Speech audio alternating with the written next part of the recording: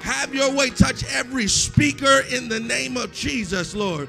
And Lord, I pray, God, that they would not just receive in this conference, but we would become givers, Lord, in the name of Jesus, that we would learn how to sow back into what you are giving to us, Father, that we would not just come to receive, but we would be givers, Lord. For you said it is more blessed to give than to receive. In Jesus' mighty name I pray. Amen, amen, amen.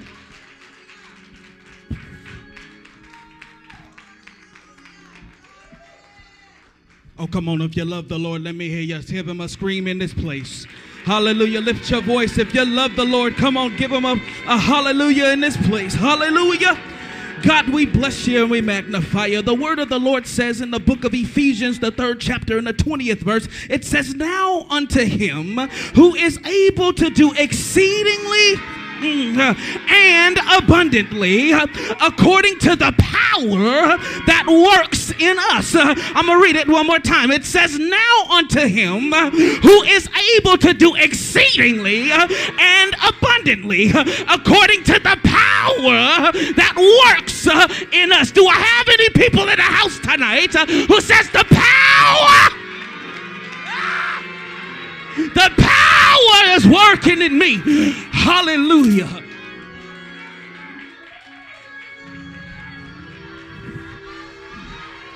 Come on, look at somebody and say, he's able, he's able, he's able. Come on, if you got the victory, come on, somebody just shout, I got the victory. Come on, I need them to hear you in the Arizona area. Come on, let them know that hashtag 153 is here. Come on, somebody just shout, I got the victory. Why? Because greater is he that is in me than he that is in the world. Come on, look at somebody else that you don't know and just tell them, I got the victory. Come on, give God a hand praise. Hallelujah. Give God a hand praise. Victory. Come on, come on. We got 2 minutes before our first class. Amen. 2 minutes before our first class. But the song says, victory is mine. Victory is mine. Come on, clap those hands. Victory today is mine. Come on. I told Satan, get thee behind. Get thee. Come on, victory today. Come on, church, say it again. Victory, victory is mine. Victory, victory is mine. Victory today is mine. Come on, I told Satan, get thee behind. Come on, victory. Now, come on, everybody, come on, clap those hands. Come on, everybody, clap those hands. Come on.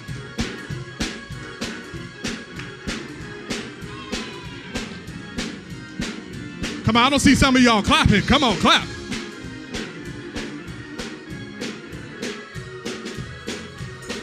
Come on, let's take from the top. Come on. Joy is mine. Joy is mine. Joy is mine. Come on, joy today. Today. I told Satan, get thee behind. Joy today. Come on, say it again. Joy is mine. Joy is mine. Joy today.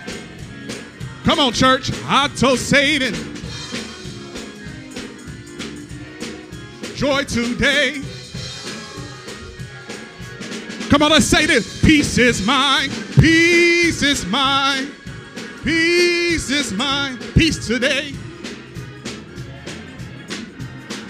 I told Satan, get thee behind. I told Satan, get thee behind. Come on. I told Satan, get thee behind. Come on. Say it again. I told Satan, get thee behind. Come on. Peace today. Peace today. Come on. If you got peace, come on. Clap those hands. Come on, come on. If you got peace, if you got joy, if you got the victory, come on. If you happy on today, clap those hands and give God a praise. Come on, he didn't have to do it, but he did. So I got a reason to give God some praise. Hallelujah, hallelujah. I got a reason to shout. I got a reason to shout hallelujah. I got a reason to wave my hands. Because you don't know like I know what the Lord has done for me. Hallelujah. Come on, come on.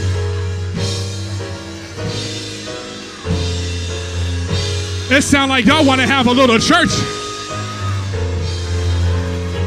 Come on.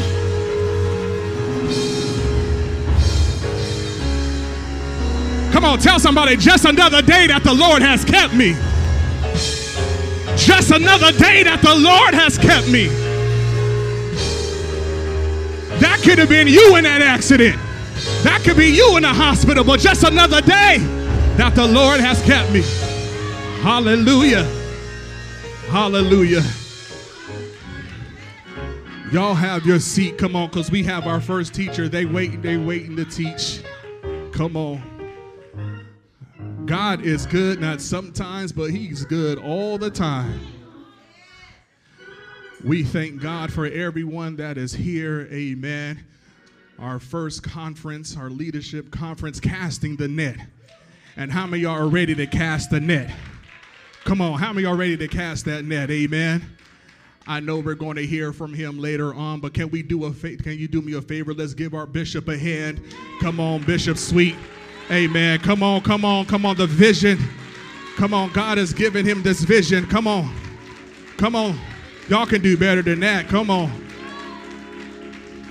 He has a heart for the people. And this conference, we're going to be learning how to fish, how to get people in to grow our ministries. Amen. Amen. We serve an awesome God. Amen. Did y'all enjoy y'all's dinner? Come on. Amen. Amen. We're going to go ahead and go because we have a few classes on today. Amen. Now listen, these classes, we want you to take all this information back to your church and run with it. Amen. This is not information for you just to keep in your car. Amen. The paper that you see in your folders, that's not paper for you to keep score for spades or dominoes. I know Pastor Davis played domino. That's the domino king. Amen. But come on, this is paper for you to take notes. Amen. And take it back to your ministry and run with it. The Bible says, write the vision and make it plain. Come on, amen. Amen. So at this time, our first teacher on today, amen, he's not able to be in the building with us, but I believe we have him on Zoom. Is that correct? Amen. That's Pastor BJ. Amen. Amen. His lovely wife is here. Amen. Come on. Pastor Dolores, amen. God bless you, amen. But we do have Dr. BJ, amen. He is online, so we want y'all to take all the notes, amen. He's going to be teaching on apologetics, amen. Amen. So at this time, are we ready for Dr. BJ? Brother Ishmael, are we ready for Dr. BJ? I think they're getting it together. That's all right. I like to say, I'm so happy to be here all the way from California. Amen. If you know, I'm Pastor Austin. I brought a group with us that's here. Amen. We're just excited. Amen. Amen. I think we're ready. I see him. How you doing, Dr. BJ? Can you hear me?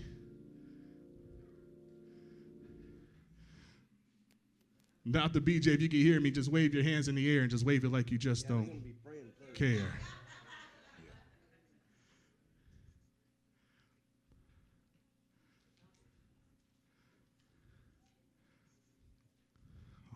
We getting it together.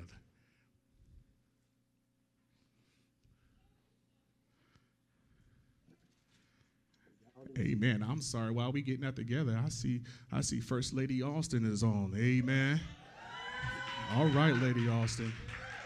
Amen. Y'all please keep my wife in prayer. She could not make it. Amen. The devil is a lie. Amen. Took some tests and found out that she has pneumonia, but it doesn't have to do with COVID. But I thank God that we don't have to rush her to the hospital. So for her to be safe, she's at home and she's watching. Dr. BJ. I think we good. Dr. BJ is in your hand. Come on, let's give Dr. BJ a hand, y'all. Come on. Good evening. Praise God. How many is available tonight? So nobody's available? Amen. Hallelujah. I'm available. What I mean by that is How many's out there that can teach my lesson for me? Because I'm busy. Okay, you'll get that later. Just give me a nose. Yeah, okay. I'm gonna fax them right over to you. Actually, I need to find out if y'all can hear me because I need to hear you. So I need to hear somebody in the background from the church. Can nobody in the church hear me, or can I just not hear anybody in the church? Okay. Okay, but I need to hear them because I'm going to ask them some questions. Praise the Lord. Okay.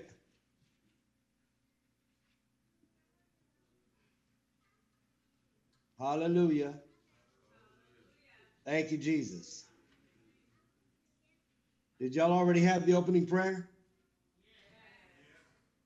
Okay. Now, can I hear them very good? It's I need to know if I can hear them because I need them to respond to what I'm going to ask.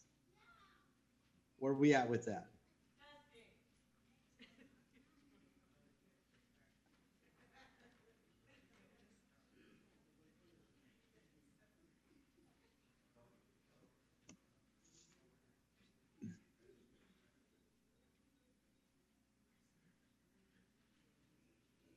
Okay. All right. Well, my topic tonight is apologetics. So I'll be teaching from that. And as soon as y'all can hear me and I can hear you, I can ask some questions. Meanwhile, I'll just start talking. Okay. I'm going to read tonight from 1 Corinthians chapter 13. My opening scripture here is 1 Corinthians chapter 13, verse number 12. And the opening statement is in verse number 12, for now we see through a glass darkly, but then face to face. Now we know in part, or I know in part, but then I shall know even as I am known. Now, I read that because I want to deal with that phrase, glass darkly, okay? Now we see through a glass darkly. The phrase glass darkly deals with, well, the word glass means a looking mirror or a looking glass, okay? But the word darkly means obscurely. But if you go back into the Greek, it's the Greek word enigma, which means mystery, something that you cannot understand without getting into some investigation. That's probably the best way we can put it. So the problem with Christianity that I have come across is that we have a lot of enigmas in the church. What I mean by that is we have a lot of obscurity in the teachings that we have passed down from generation to generation. And I'm going to give you a test to see if I'm right. Okay? So I'm going to give the test. This is a little pop quiz. But before you take this pop quiz, I need everybody to put their cell phones down. No computers, no Bibles, no cheating, okay? That way, we need to know that you are coming from what's already inside of you. Are y'all ready for the test? Excellent. Okay, question number 1.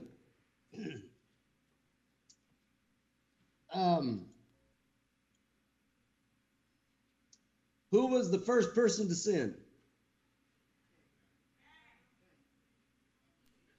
Adam. I didn't hear that. Adam. Okay. What about anybody in the church? Okay.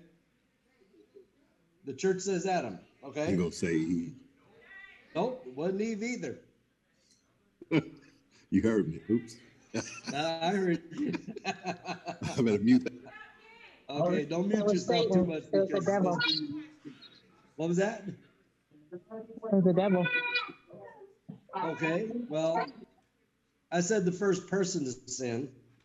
So I'm going to give you all the answers, but I'm not going to give you the study material because you got to actually look it up. You got to find it, okay?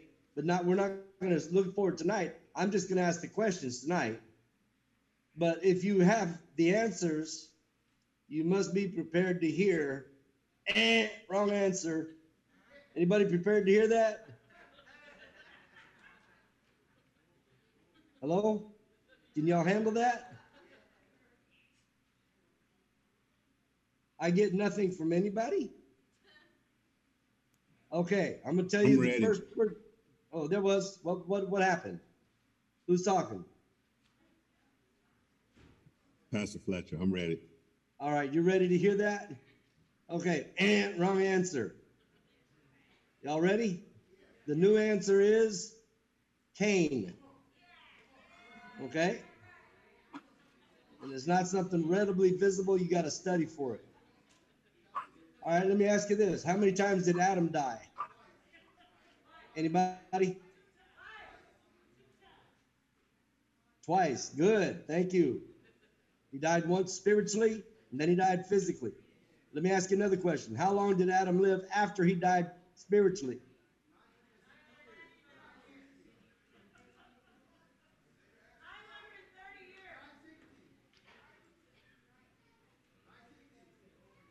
Okay, it's actually 930 years. The next question, how long did Adam live before he died spiritually?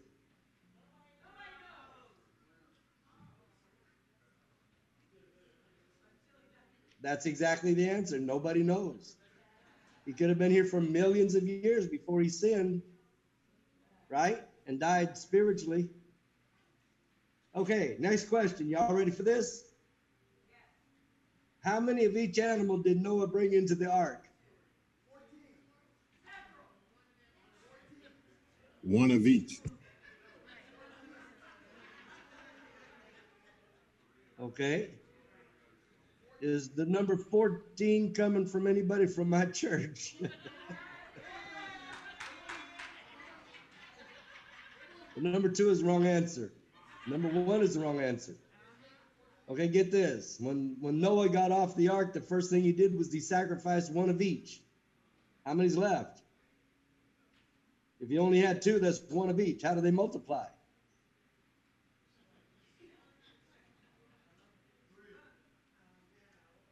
Somebody talking to me? I can't tell. They don't know. Okay. The answer is 7 sets, which is 14 of the clean, and 2 sets of the unclean. Okay? That's found in Genesis chapter 7, I believe it is. All right? Now, the next one. Remember when God told the serpent, you shall go on your belly and you shall eat dust the rest of your life. All of your life, right? Y'all remember that? Okay, what does it mean to go on your belly?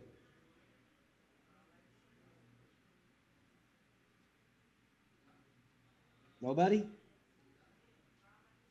Okay. It means to be driven by your appetite. What does it mean to eat dust?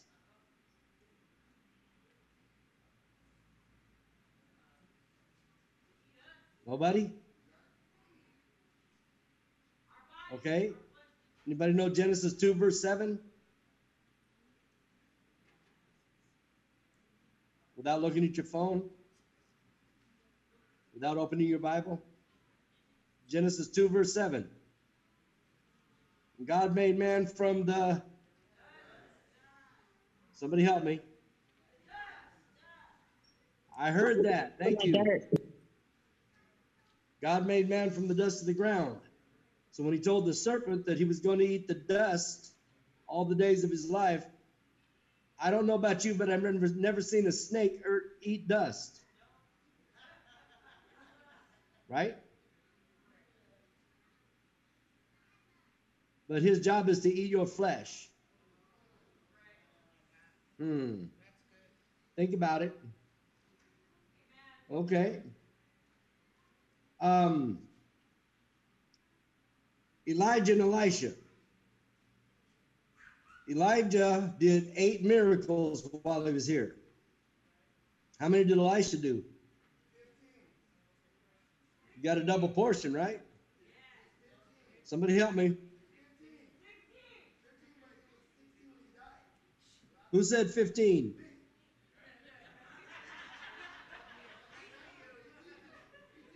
Who said 15? Or was it 16? I couldn't tell. Well, if it's double times Elijah, then it's 16. Okay. Good answer, but the wrong answer. The answer is 15. So whoever said it, you were right. The reason it's 15 is because he only did 15 while he was alive. The 16th one happened after he died, and somebody threw the dead body of a soldier into his tomb. When he landed on the bones of Elisha, he came alive. That was the number 16th. God had to honor the 16, which is the double portion. Somebody says, why is he asking us all these questions? I'll show you in a minute, okay? I'm glad you asked. Okay, the next question. How many times did Jesus die on the cross?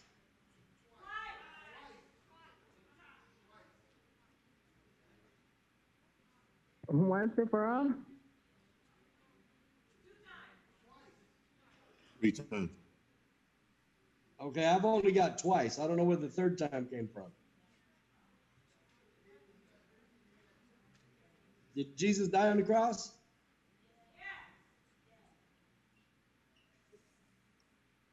Right. He died twice. First time he died spiritually, he said, Eli, Eli, lama sabachthani, which is, my father, why hast thou forsaken me, right? He died spiritually. He was separated from his father for the first time in eternity. Then the Bible says he gave up the ghost. He died physically. Okay? Is that correct? Okay, y'all have to study that one. Last question. What is the gospel of Jesus? Ask that one more time. Nobody? What did you say? Okay. Anybody have any questions so far? Can you repeat that question? Yes. What is the gospel of Jesus?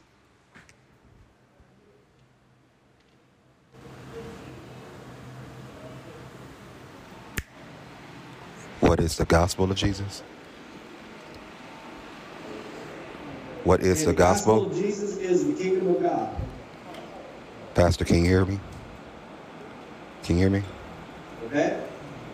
Can you hear Now, me? Can you hear me? the reason I ask this question is because we have heard things for years and years and years that aren't always the truth. Okay? For instance, most of the time you ask somebody how many of the animals went onto the Ark of Noah, they said 2 of each. That's a nursery rhyme. It's a vast darkly. It's an obscurity that has been taught in Sunday school of the believers.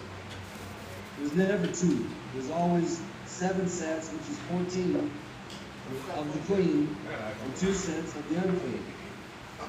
Okay? I think she just more because she said, like, when we started, she said she didn't see Say it the again? beginning of the service.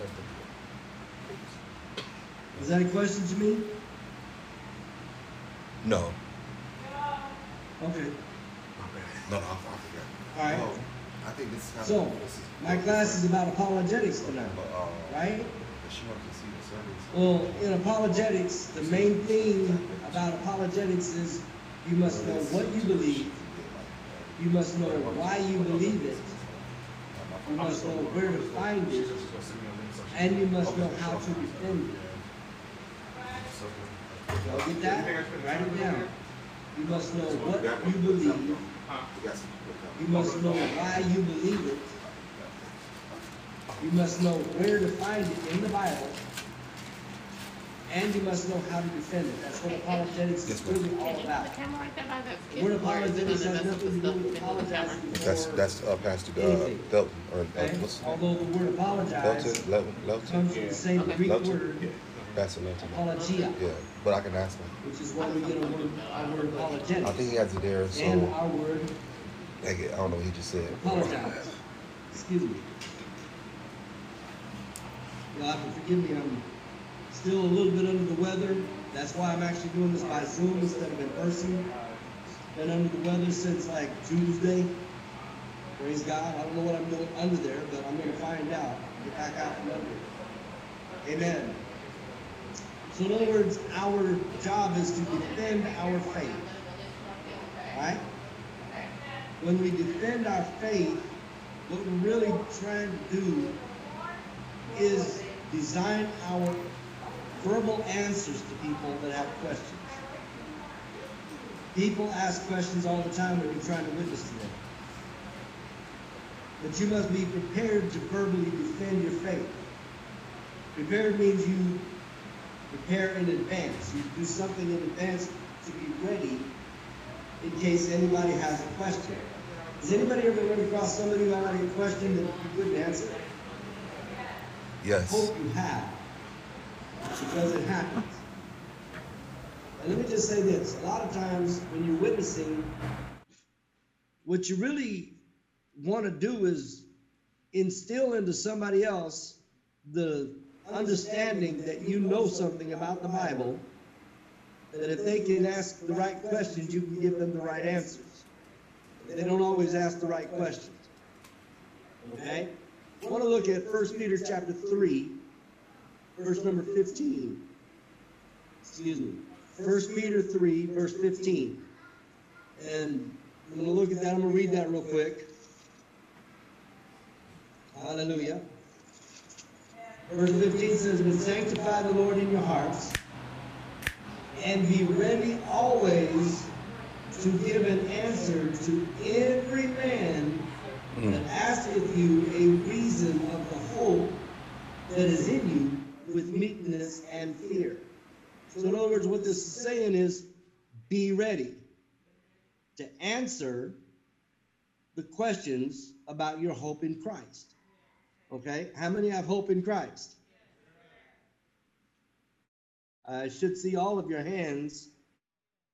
Unfortunately, I can't. Praise the Lord, right? So apologetics deals with answering any and all critics who oppose or question the revelation of God in Christ and in the Bible, okay? Your answering can be general answers or they can be specific answers. If you want to go specific, you can do a lot of study. There's a lot of things to study to give somebody in order to lead them in the right direction, okay? Your answer can be defensive or your answer can be offensive. In other words, what that means is you can come from a defending attitude where you're just going to defend what you know, what you believe, or you can be offensive, and offensive will pull down the suppositions that they have, the presupposed ideals that they have in their mind, okay? Sometimes you have to be on the offensive. Sometimes you just have to be defensive. And you should attack erroneous beliefs. In other words, what that means is you can't just let somebody that you're talking with just believe anything. If you're going to try to win them to Christ and win them over to God, you have to tear down some of their current beliefs. Does that make sense? I hope that makes more sense than just the way I put it a minute ago. Your job is to change the views that people have. Okay? Amen? Anybody still with me? Praise the Lord. All right. So, I'm going to talk a little bit here about the fact that there's a lot of questions out there.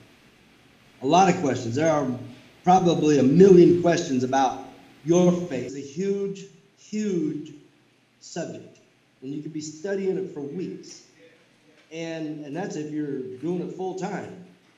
So what I'm giving you tonight in 45 minutes is not an in-depth study of apologetics. It's just me touching the surface of what you need to know on how to go out and talk to somebody. Okay? It's not easy. But you got to know what you know. If you don't know what you know, how are you going to help somebody else know it? One thing I want to talk about just real briefly before I go into the rest of the lesson is experience. What experiences can you draw from that you have had with God? What has God done for you lately? How has God touched your life? How has God really ministered to you in some way, shape, or form? That you can look and point to that and say, this is what God has done for me. And when I say that, I mean very specifically, you know what you have experienced. Nobody else knows. But you can use it as a witnessing tool. For instance, there was a time when I had broken my pelvis. And after I healed up, I was walking crooked. And my wife told me I was walking crooked. I didn't believe it, but she told me I was. And so I was walking down the hallway one day, and at the end of the hallway, there was a mirror, and I saw myself walking crooked. I was almost walking sideways. And I didn't know I was, but she did. And so that to me was just a place of my life where, okay, I didn't heal properly, but this is what it is. I know that in the process of time, I had trouble laying down by myself, getting up by myself, sitting by myself, rolling over in bed by myself. I had to have my wife help me with these seemingly easy tasks, but because my pelvis didn't heal right, I could not do it. I was in pain. Are y'all with me tonight? So one night I was in a service, and Prophet Herman Bibbs called me out, prayed for me. He said, I'm going to lay hands on you tonight, and God's going to heal you. And he laid hands on me, and the power of God physically went through my body from my head to my pelvis. I felt the power of God go through my body, and from that moment, I was walking straight. I didn't need no more help sitting down, laying down, getting up, rolling over, nothing. I was all good. The power of God touched my physical body.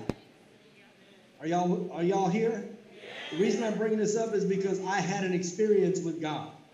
And a man or a woman with an experience is never at the mercy of a man. God is God. Why do babies die of starvation or cancer?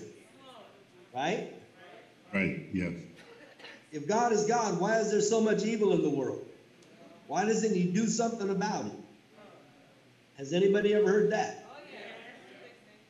If God is God, why can't he do something about this or about that? I thought God could do everything.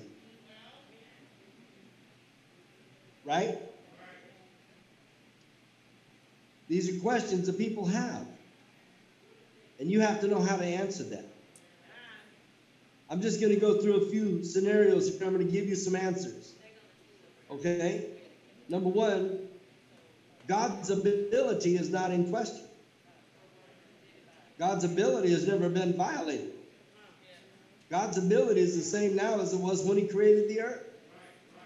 How many know God's ability? The Bible says we are not to put our faith in man's wisdom, but in God's ability. Hallelujah. But just because God has the ability to do something doesn't mean he has the authority to do something. Okay? God's authority was given to man. When God created man in his image, he said, let them subdue the earth. Y'all remember that? And have dominion over the fish of the sea and the fowl of the air and over the cattle of the land and over every creeping thing that creepeth upon the earth. We are to have dominion over that. But man has not taken his rightful place in this earth realm.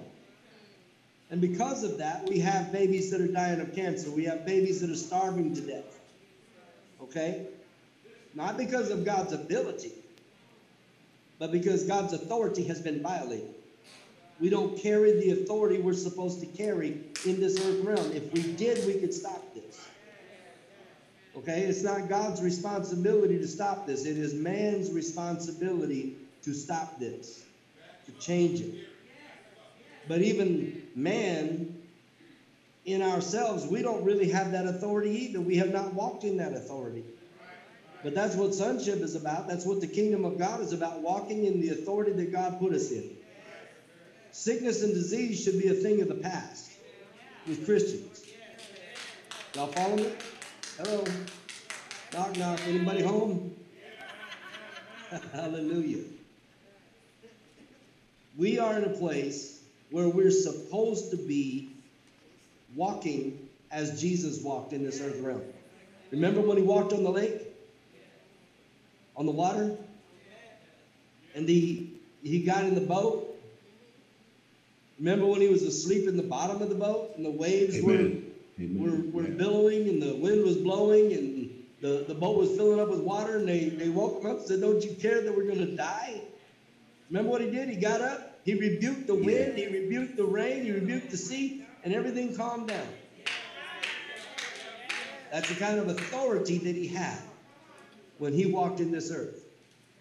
But he has given that authority to us, but we don't walk in that authority. So when people ask about what God is doing about situations in this earth realm, our response should not be, I don't know what God's going to do. Our response should be that man needs to step up to the plate and walk in the authority that God has given him. Until that happens, it's not going to happen until man steps up and takes that authority. You see, this is one thing that apologetics is about, knowing how to respond to these people.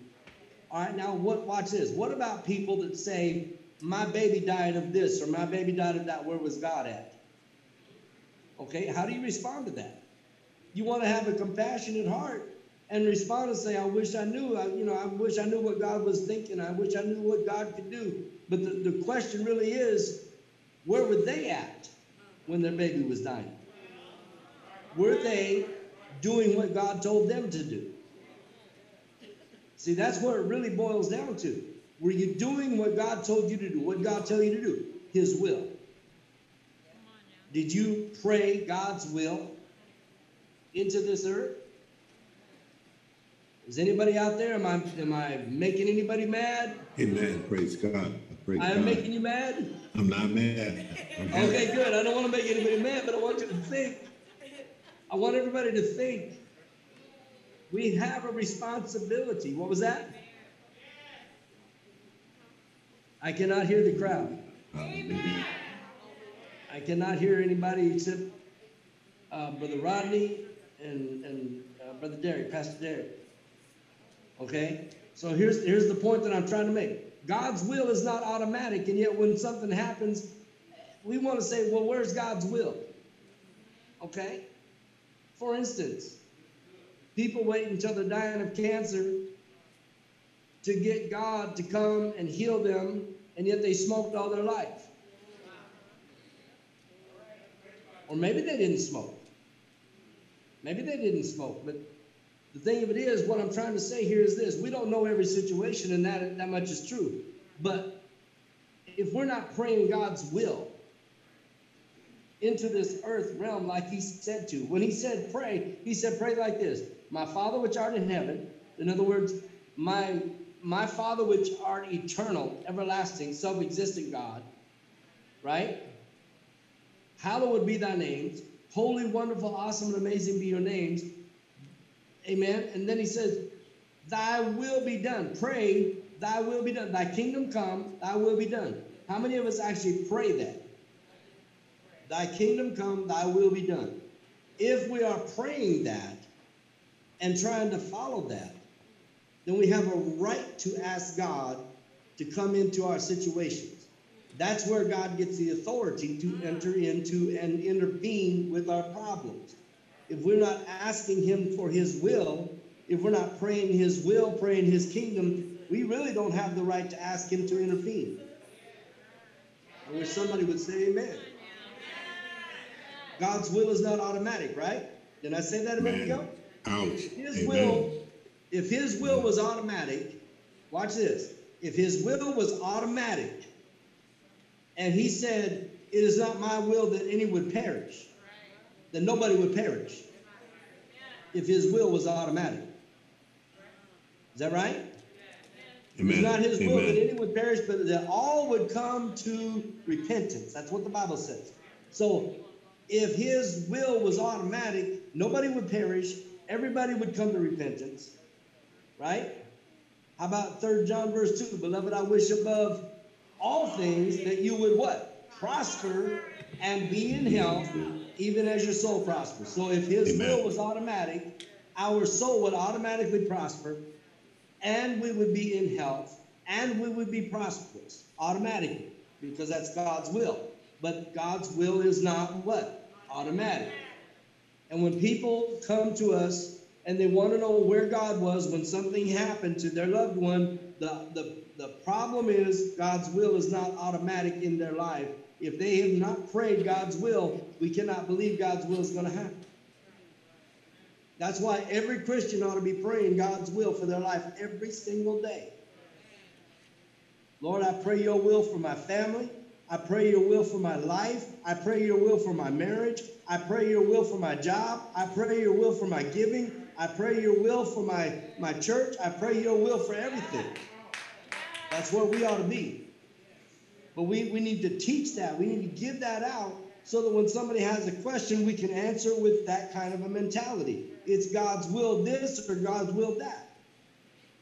But did we pray God's will? I'm just saying, these are things we need to know when somebody starts asking questions. All right?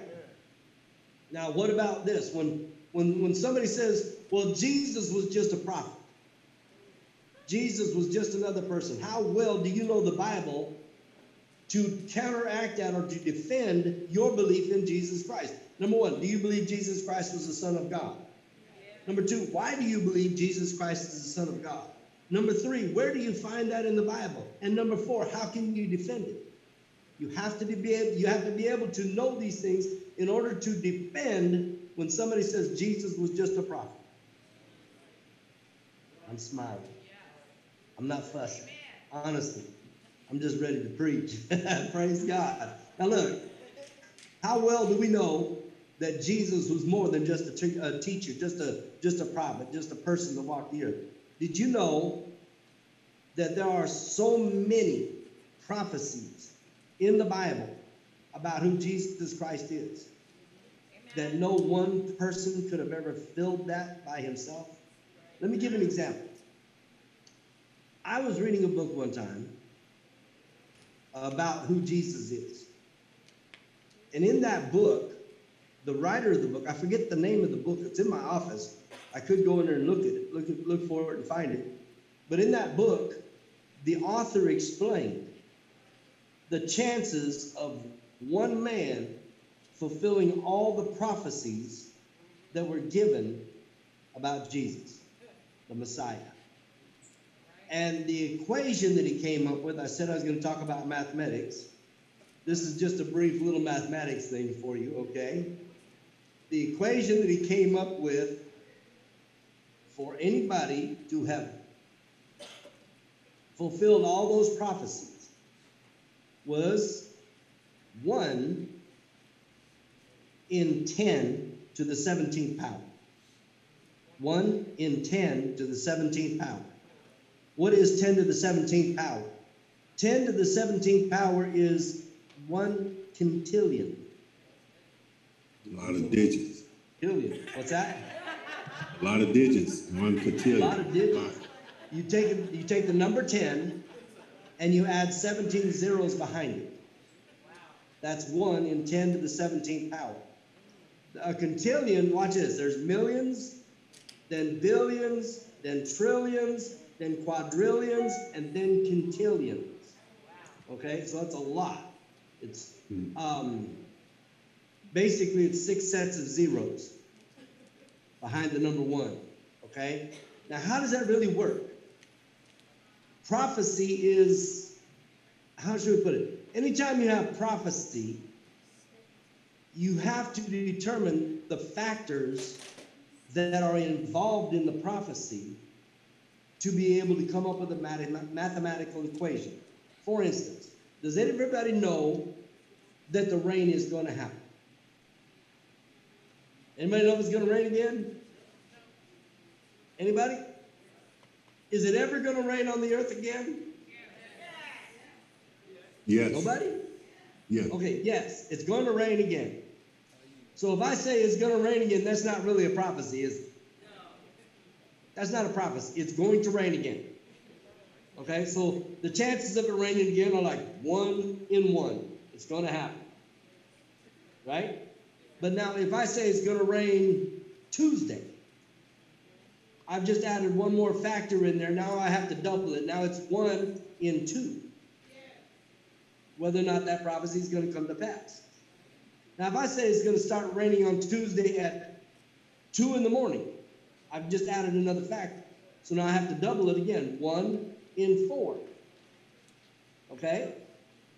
And if I add another factor, it's going to rain for 7 hours.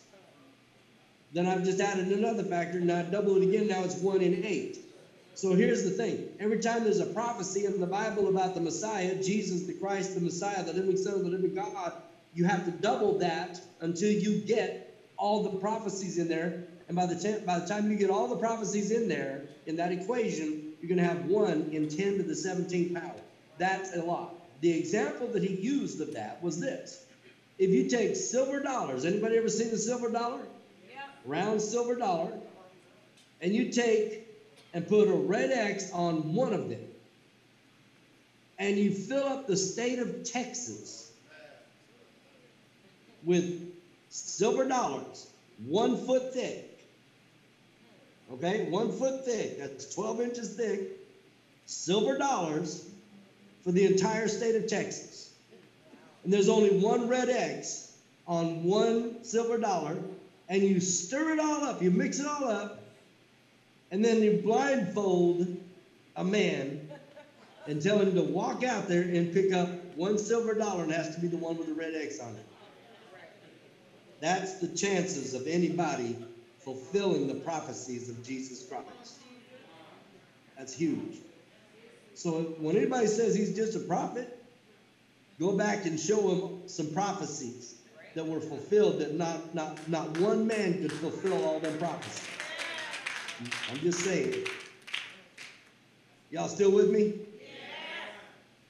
Anybody still with me? Yes. I got a couple minutes left. All right. How well do you know the Bible? How much do you know about the Bible? Okay. When somebody says that was just written by man, what is your response to that? Oh, no, God wrote it. How do you prove God wrote it? Okay. Well, you need to know some statistics about the Bible. Number one, the Bible was written over a period of 1,500 years. 1,500 years from the time they started writing it to the time they ended writing it. 1,500 years, that's a long time span. And there was more than 40 people that wrote it. Okay, so more than 40 people over a period of 1,500 years wrote the same theme, the same plot, and the same main character. How can you do that? Okay, let's look at that for a minute. How many people, somebody tell me, how many people are sitting in the auditorium in the church tonight? Somebody just give me a rough estimate. 20. Okay, so if we got 20 people, and we tell those 20 people sitting in that one room to write a story, but we don't tell them what the theme is, we don't tell them what the plot is, and we don't tell them who the main character is, how many of those 20 people would write the same thing? Probably not going to happen. Right? Now here's the scenario. God took over 40 people in different time frames over 1,500 years and had each of them write something about Jesus Christ. The main character was Jesus Christ. The main plot is to reveal the Messiah. And the main theme is blood covenant with the kingdom of God. Amen. How many would write that if you told them to sit down and write a story? They're not going to do it. But God did it with 40 people over 1,500. Excuse me. Over 1,500 years. The point that I'm trying to make here is we have to know something before we step out there and witness to people. If we don't know what we know, why we know it, why we believe it, where to find it, how to defend it, then we're going out and coming back as failure. We will never win people to God if we don't know what we're talking about. That's what apologetics is. Somebody have a question? Or were you just praising God with me? Hallelujah. I see my time is gone. I thank you for your time. This is Dr. BJ saying God bless you. Tree of Life, thank you for showing up tonight, whoever is there from Tree of Life.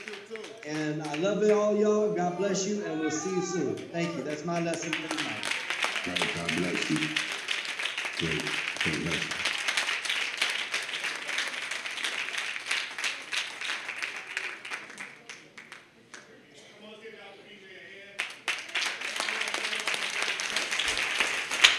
Come on, y'all can do better than that. Amen. Amen. Amen. Amen. I think we're going to move right along at this time. Amen. We're going to have Pastor PD to come at this time in this wonderful music ministry. Come on. Amen. An anointed woman of God.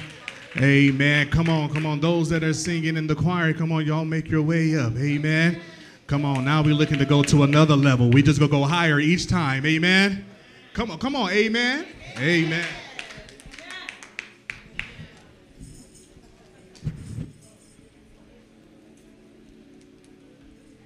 We just bless God. We are excited.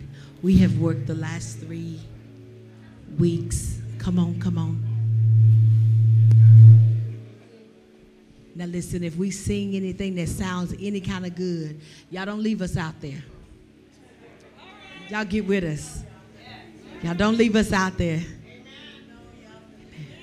We're going to try our best to blow this. It's our job now. He missed. It's my job now. He missed. If he could have done a better job, he should have done it. It's my time now. He missed. If I got any worshipers in the house, it's my time.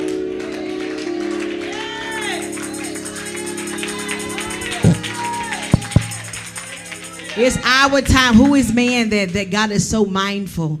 We have taken the enemy's job. We came to worship him and we came to give him glory.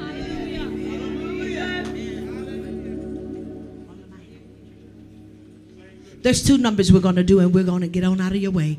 This song says, all of my help. All of my help. Anybody got any help other than in God? All of my help comes from you. And then after we do that, we're just going to let the Lord know that we need another chance. Is that all right? Now listen again. Y'all encourage us. Just encourage us. Is that all right? Just encourage us. And we're going to worship God.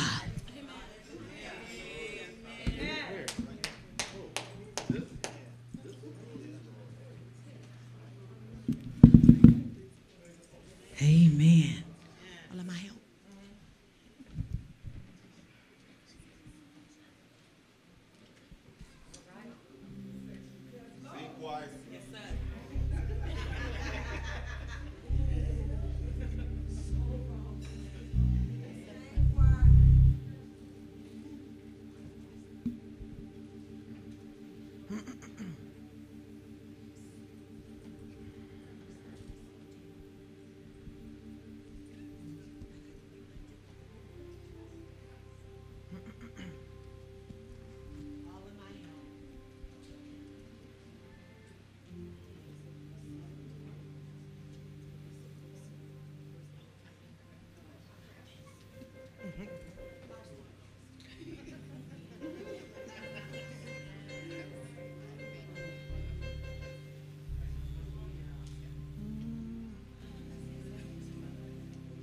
Hallelujah. God is so awesome. He's just so awesome. Thank you, Jesus. Thank you, Jesus. Hallelujah. Thank you, God.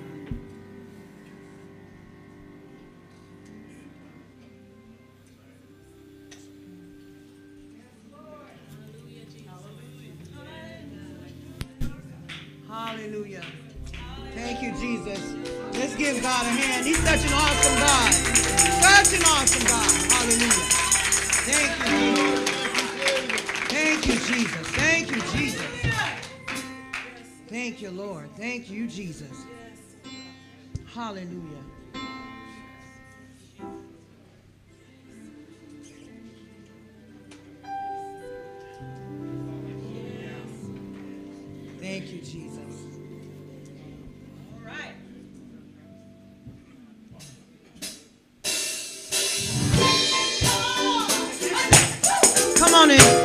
Praise the Lord. Come on, y'all, stand up on your feet and let's give God some praise. Hallelujah.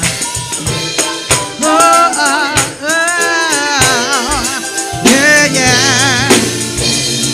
Oh,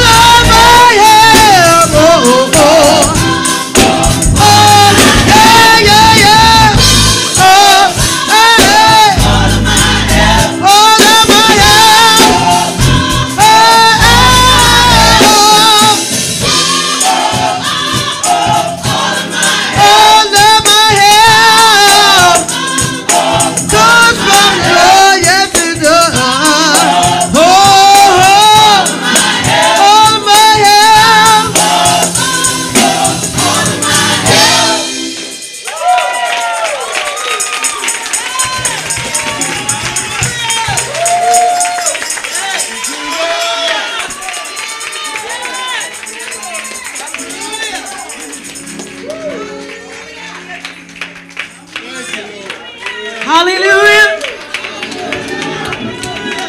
Hallelujah. Thank you, Jesus. Hallelujah.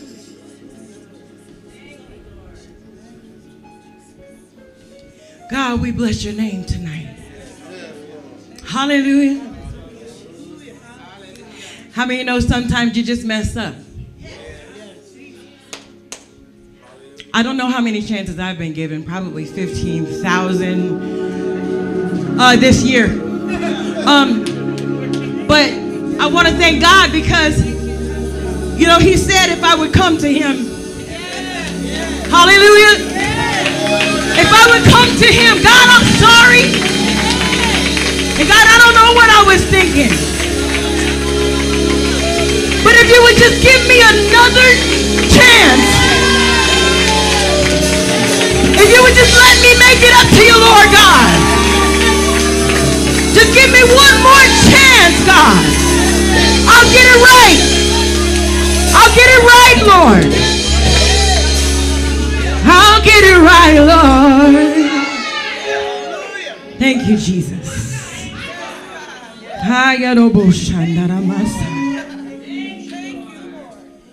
Thank you, Lord Jesus.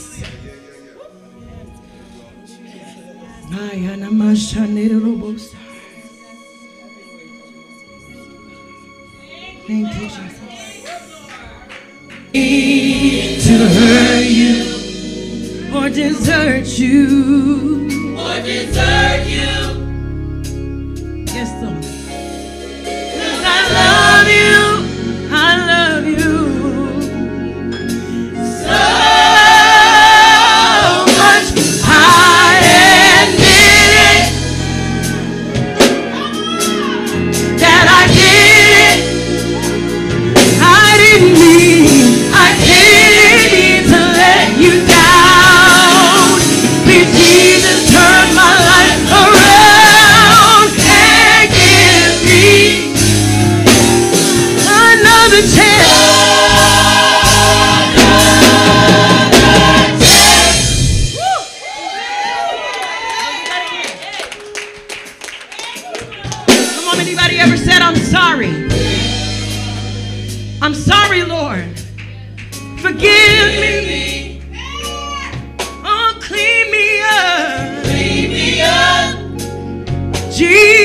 Jesus, Jesus, Jesus.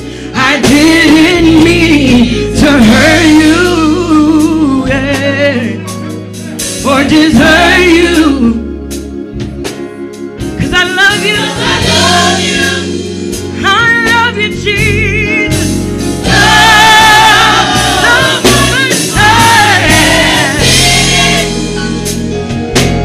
That I did. I didn't mean to let you down. Please, Jesus, turn my life around and give me another chance.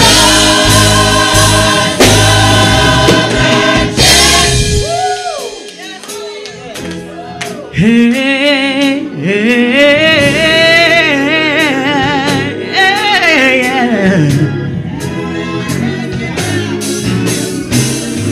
every time I try to do the right thing, I always end up doing the wrong thing.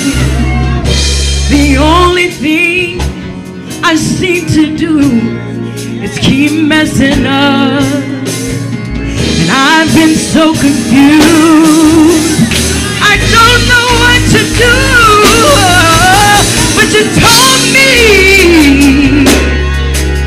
if I just seek your face, turn away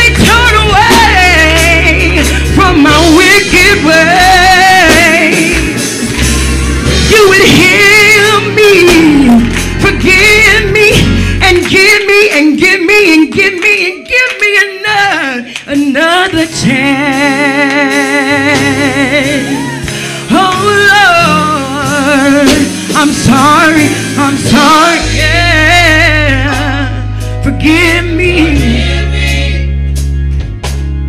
Clean me up, clean me up, Jesus.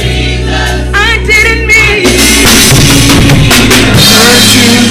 I didn't mean to hurt you. Cause I love you, Jesus. Anybody just say, I love you so much, Lord God.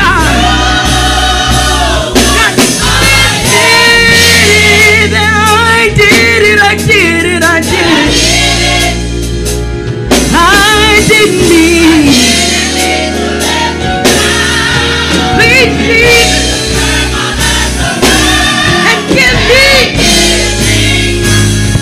another chance. I promised I'll do right.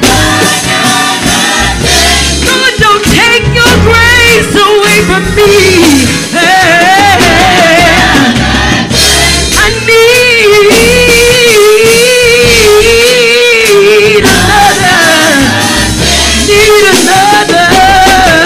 another chance.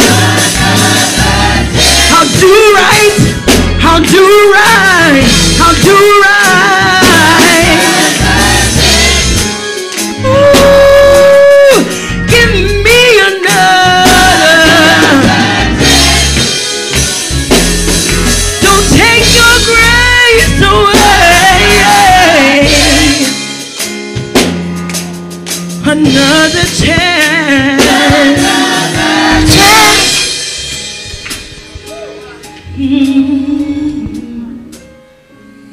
I'm sorry.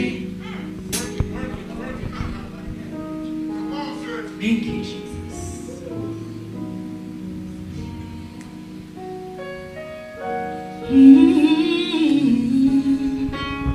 I'm sorry. Yeah. I'm sorry. Forgive me. Clean me up. Jesus, I didn't mean to hurt you. Or desert you. I love you.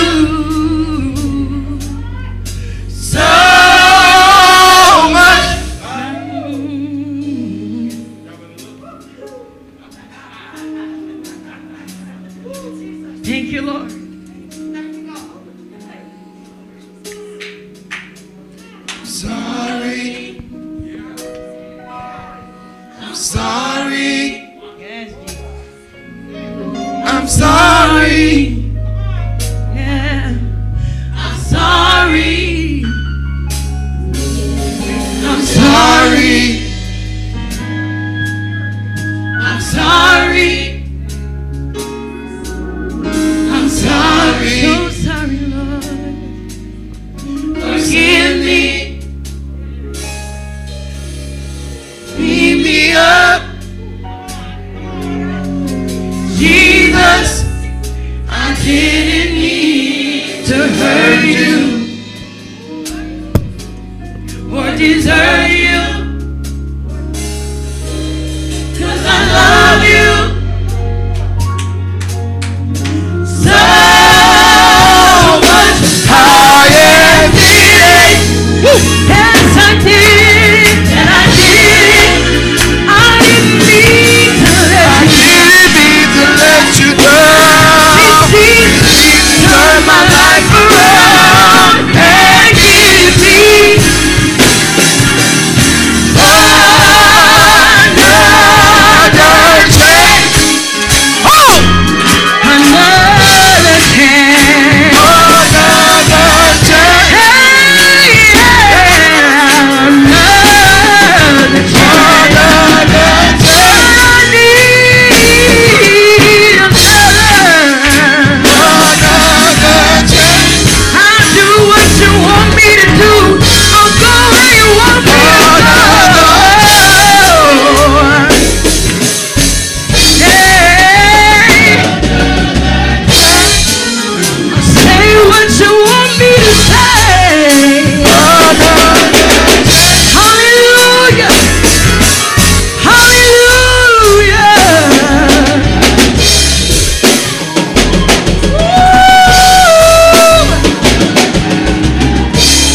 Hey!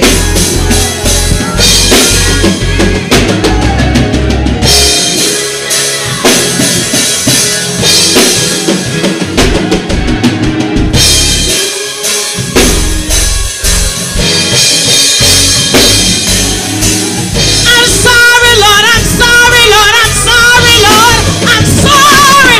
Yes, I'm sorry. I'm sorry, Lord. I'm sorry, Lord. I'm sorry, Lord. Yeah, yeah, yeah. I'm sorry, God. I'm sorry, God. I'm sorry. It was me, God. I'm sorry, God. I need another chance. I'm sorry. Another chance. I was tore up from the floor. But God, you gave me another chance. Another chance.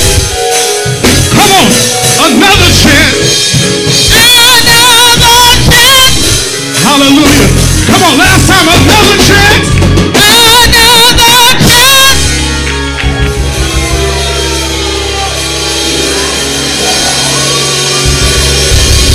Come on. That's a place to give God some praise right now. Come on. You wasn't perfect, but he gave you another chance. Come on. You wasn't all that, but he gave you another chance. Yes, you made some mistakes. You did some things you shouldn't have done. But somebody say, thank God for giving me another chance. He's a God of a second chance. He's a God of a third chance. Come on, somebody just shout, I'm sorry, I'm sorry, I'm sorry. Lord, forgive me, forgive me, forgive me. But you gave me another chance, another chance. Hallelujah. Come on. So y'all praise because you thank God for another chance. I said something I shouldn't have said, but God, thank you for another chance.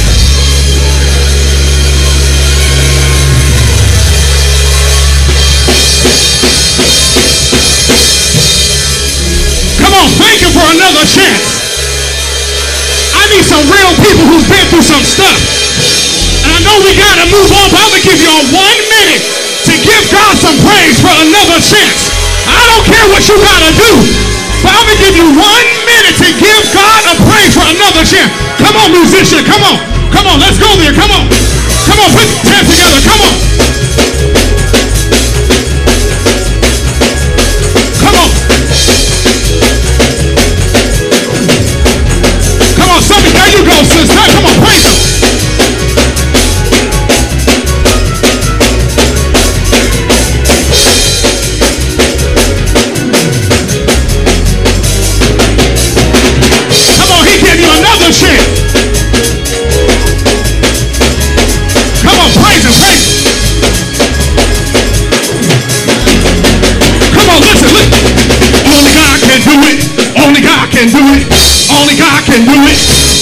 can do it. Come on.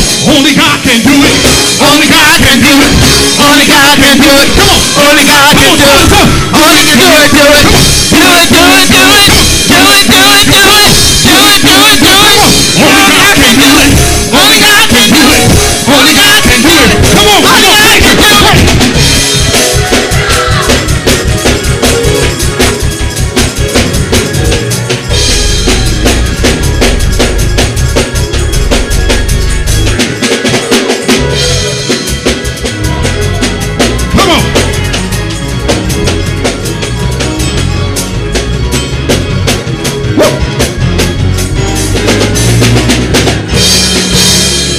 Come on, a sound of victory, a sound of victory, a sound of victory.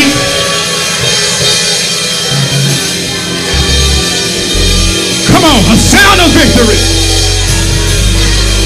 a sound of victory.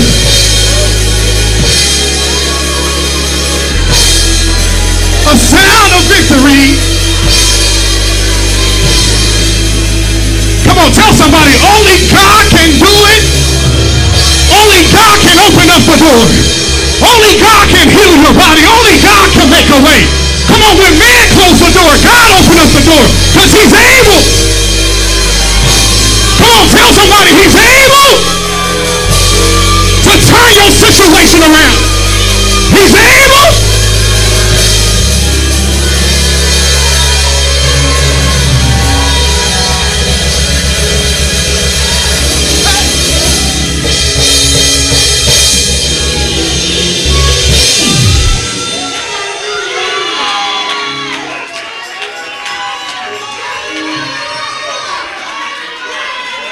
Come on, let your instrument be your praise. Let your instrument be your hand clap. Come on, from the fruit of your lips, that's the instrument we're using. When the music stops, your praise continues. Let everything that has breath. Come on, let everything. He's being too good to you.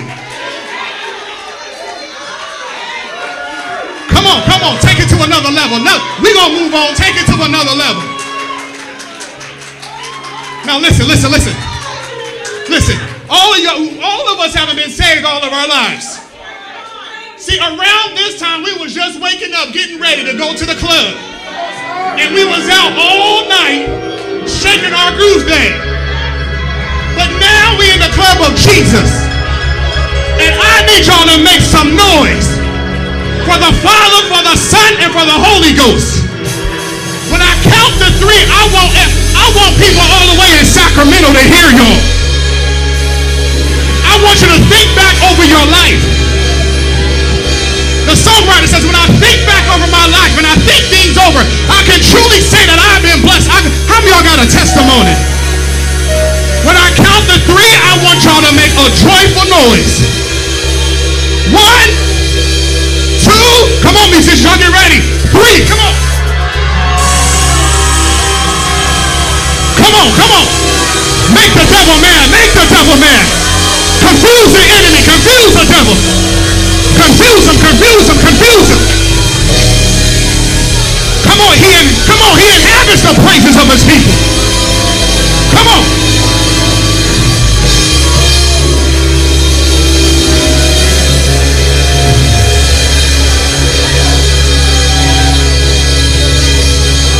Hallelujah. Come on, hallelujah.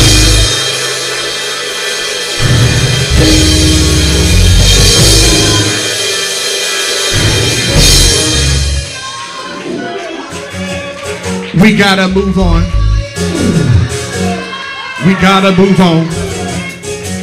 But I see some of y'all still praising because God has brought you from a mighty long way. Some of y'all saying, Pastor Austin, you don't know my story. You don't know what I've been through. I've been through some stuff even on this year. So Pastor Austin, tell your neighbor, excuse me if I get a little rowdy. But I've been through some stuff already on this year. And I got a praise on the inside.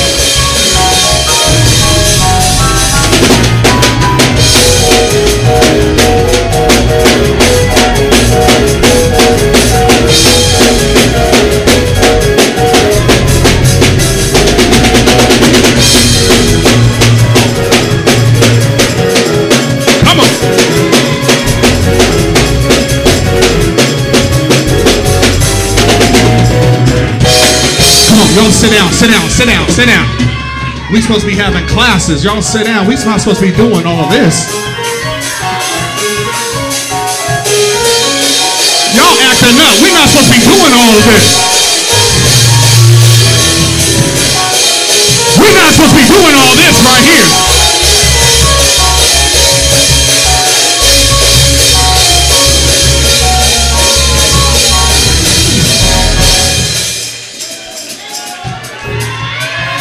Come on, I need y'all to sit down. Come on. Bishop need y'all to sit down. No, sit down, sit down. Sit. Don't do that, because y'all gonna get something. Y'all get something started.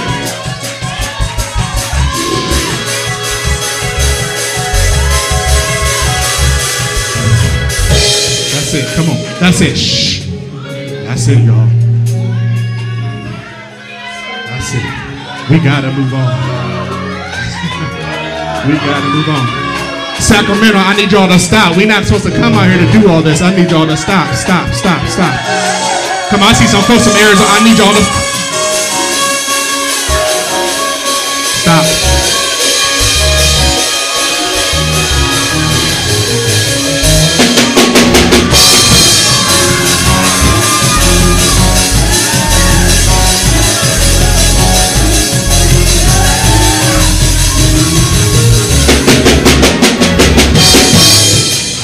Come on, we got to get ready for the next speaker. We're going to get ready for the next class. Come on, y'all.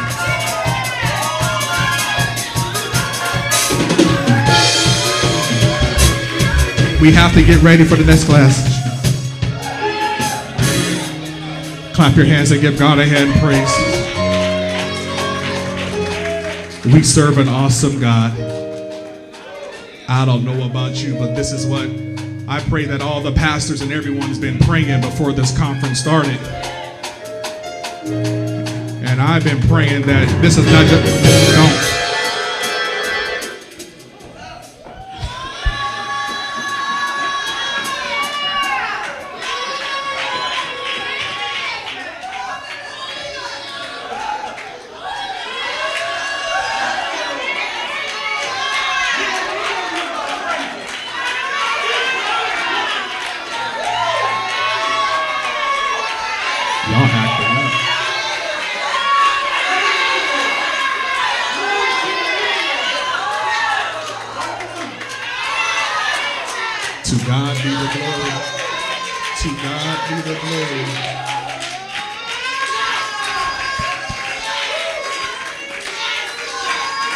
if it's real, you don't need no music.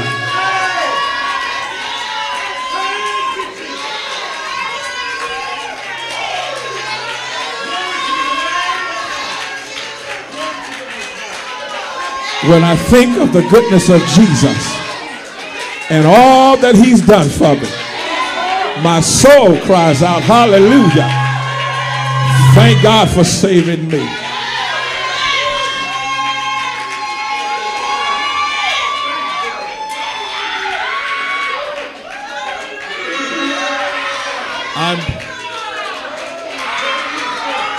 I'm grateful. I am grateful for the move of God.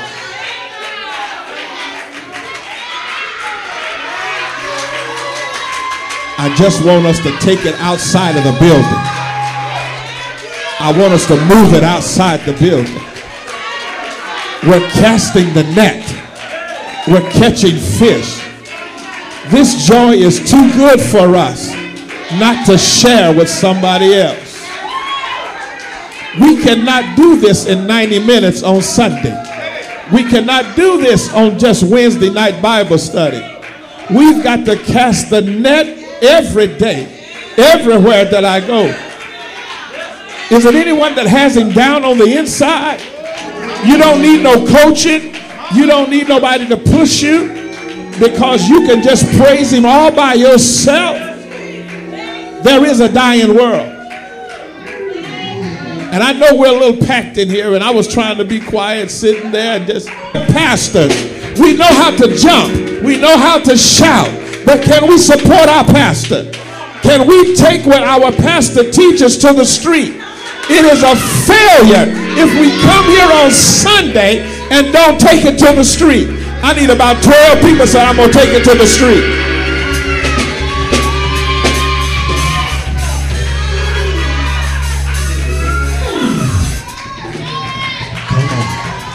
Somebody look at somebody and say, take it to the streets. Come on, that goes right into our next class. Come on, we're going to have Apostle Works to come at this time. Come on, she's going to talk to us on how to take it to the streets. Somebody said, take it to the streets. Come on, give God a hand praise. Amen. Come on, give God a hand praise.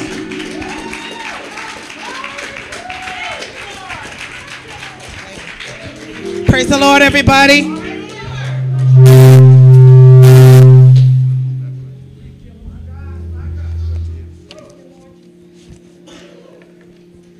Praise the Lord, everybody.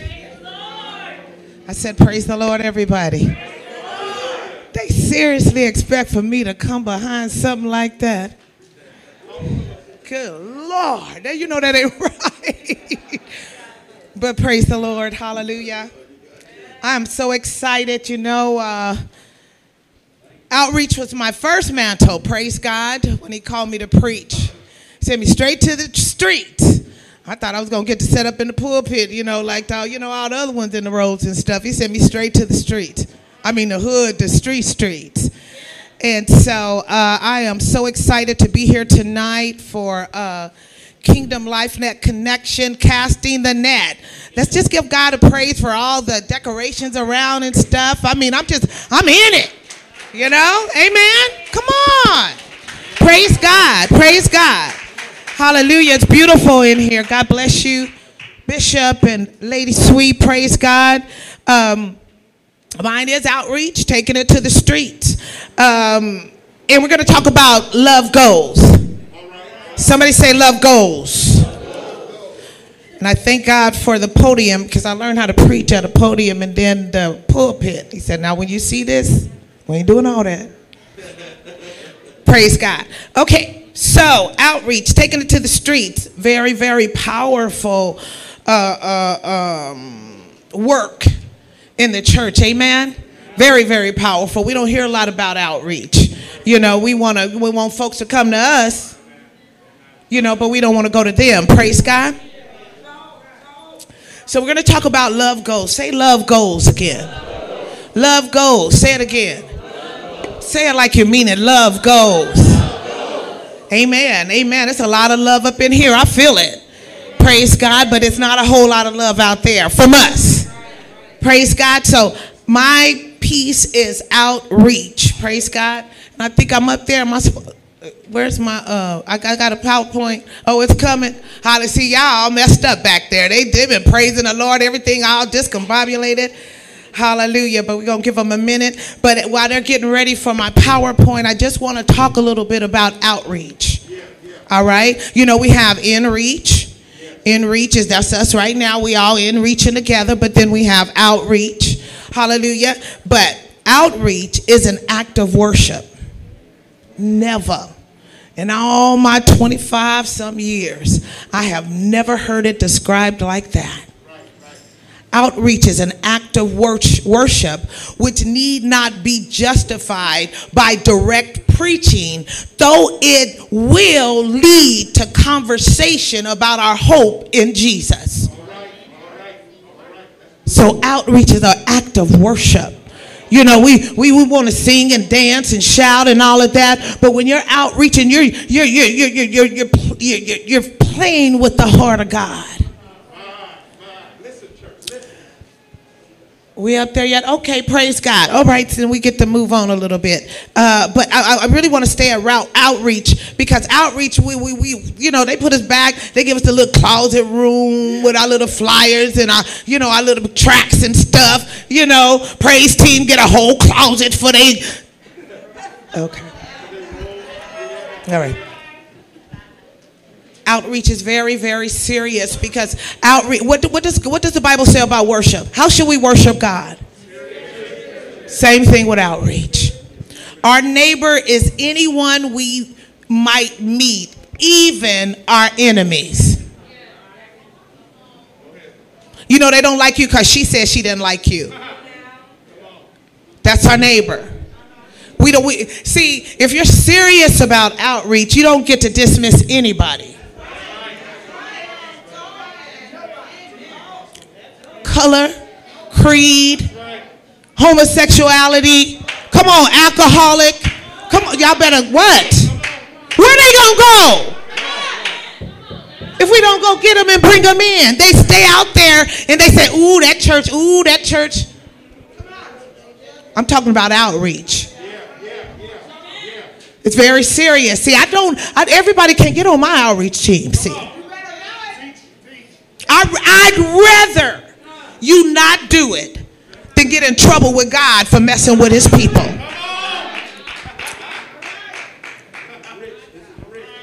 Outreach is serving, encouraging, giving, and showing mercy. Now we can scratch out that encouraging. We can scratch out that giving. Can the folks, I need some water, somebody, because y'all have been praising the Lord. Hallelujah. I need some water. If you don't have no compassion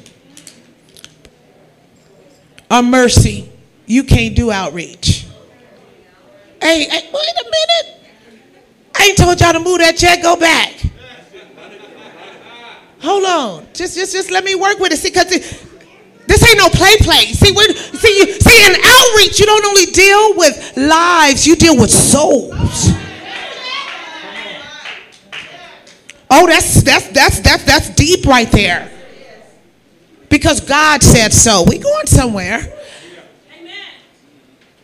Just as the Good Samaritan showed mercy. Y'all remember him over there in Luke 10. Anybody know that story? Huh?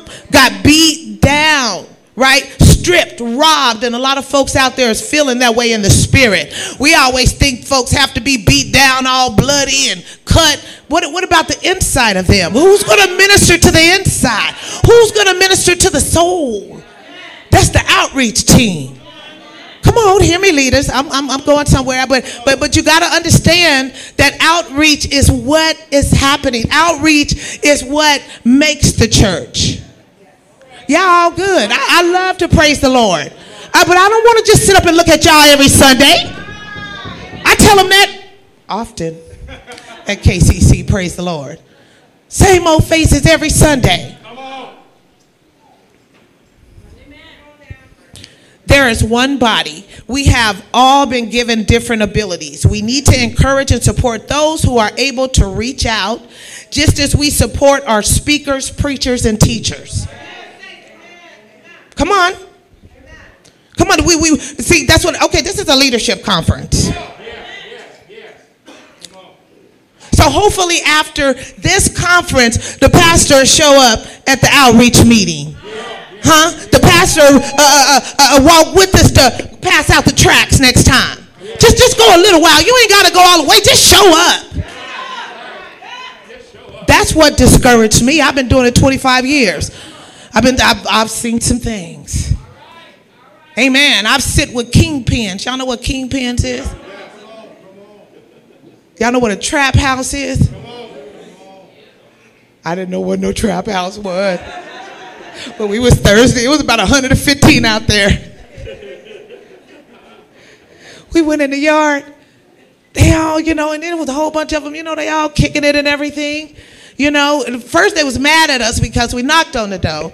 But then they seen, we kind of cute. So they say, y'all come on up in here. We'll give y'all some water, right? And you ain't really supposed to. Okay. I don't want to get distracted. But I'm telling y'all, I've seen a lot of things. And it's serious business. Hallelujah. Just don't go up in the trap house and come out with nothing. I'll be back next Saturday, but I'm bringing Bobby and Joe and Billy. Oh, they too churchy for me. I'm trying to tell them how to go out and get the people. We want to grow our churches or what? I want to grow I want some solid folks in the church. I'm talking about folks if I pass out like I wanted to, but hallelujah, Holy Ghost, praise God. Come on up. The outreach person come on up and said, hey, thus says the Lord. Amen. So we want 4 to 5 people in the church. Okay, so I gotta go. I meant to bring my phone, but you know what to tell me. Hallelujah. If I get going too much, our motives in reaching out must be sincere and not be deliberately seen by others, so that we can massage our own ego. You give turkeys away one.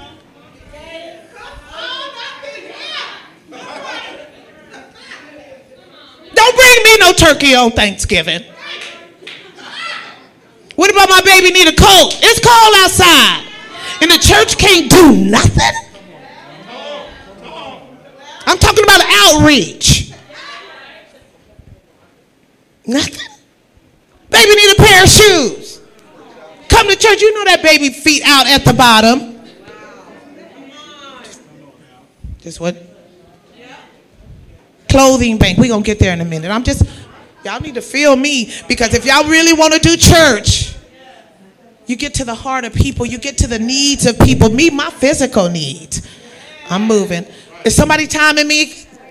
I need some. Okay. Hallelujah. All right. Let's go down a little bit. Now, we talked about outreach a little bit. Now, don't turn me. Boy, y'all turn that thing again. We're going to have some problems. Hallelujah. I ain't ready to go there yet. I'm going to go through there real fast, but I got to work it up, because y'all, see, you go to conferences and you don't get nothing to take away with. You know, you go get a good feel and all that. Man, ain't nobody got, girl, don't you know we on the other side of COVID?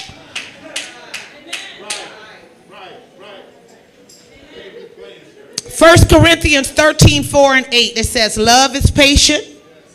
Love is kind. Love does not envy or boast.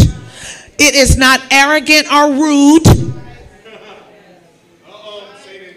What y'all do when transients come up in y'all church?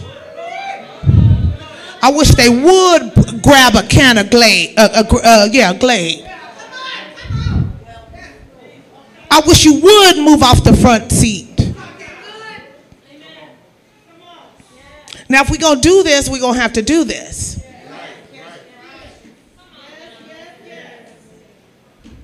I wish you would mess with my pole dancer and throw a scarf over her lap. You better back up. Back up. Stand in front of her. If you got, but you better not touch her. Don't make her be uncomfortable. Why you think it ain't that many people in here now? Oh, y'all think I'm playing? I'm not playing. If you want to do outreach,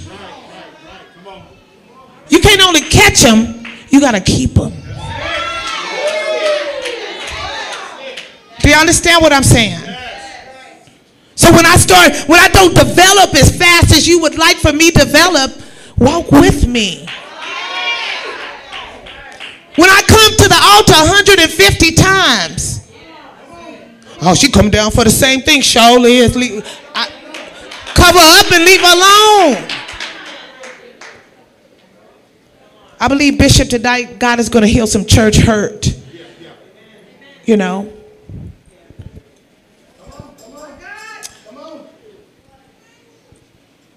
It says that, I'm just going to do Corinthians and then we're going to move to that for real.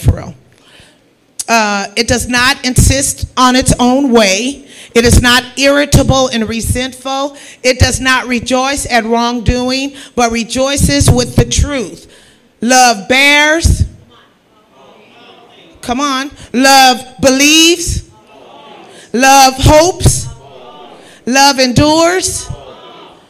And then it says, love never ends. That's why you don't get to give up on none of them. You don't get to, I don't care if they steal your money. Come on. I don't care if they don't pay you back, let them have it. You know that is Bible, right? Y'all mad at folks, they don't want to come back to your church because they owe you some money. You paid a light bill, you know they didn't have no money when you paid the light bill.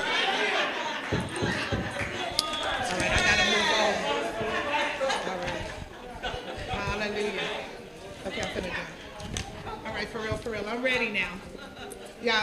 Y'all with me? Hallelujah. Okay. All right, let's go to the next slide. Okay, so love goes. Say love goes.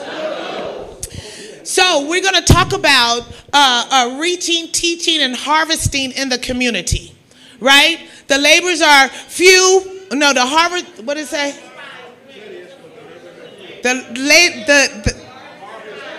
The harvest is plenteous, but the labors are few. Praise God. Hallelujah. So we're going to talk about love continues to go, reaching, teaching, and harvesting in the community. And like I said, I'm real hands-on. I'm animated, right? But what I'd like to do is have people go back and do it. Isn't that the plan when you teach? Okay, so what you see here is what I call connectors. You need to know what to take you back to your church and do. Reaching, teaching, harvesting in the community. So what I have 25 years of working in these ministries, and I've seen churches double. I've seen churches triple. Right? I've seen this through some of these ministries. So the first one is adopt a block. Adopt a block. Just think, just what it says. Just what it says. For 1 month, you adopt a block. Adopt those that you know that one. Adopt a block. So the way adopt a block works is you adopt just one block. Don't be all trying to be extra. Just deal with the people and on that block. From that street where that intersection is to that street where that intersection is, right? Go knock on the door. Show yourself friendly. I'm talking about, oh, Lord Jesus. So, adopt a block. So, y'all understand? I'm telling you, you get to know these people. You have a whole block of people talking about that pastor over there came to see about me. Come on, they brought me a case of water, and it was hot. I love Arizona. Boy, we always have an excuse to do something. So adopt a block. Go find a block. Find your cousin block. Find your auntie block. You know? Hallelujah.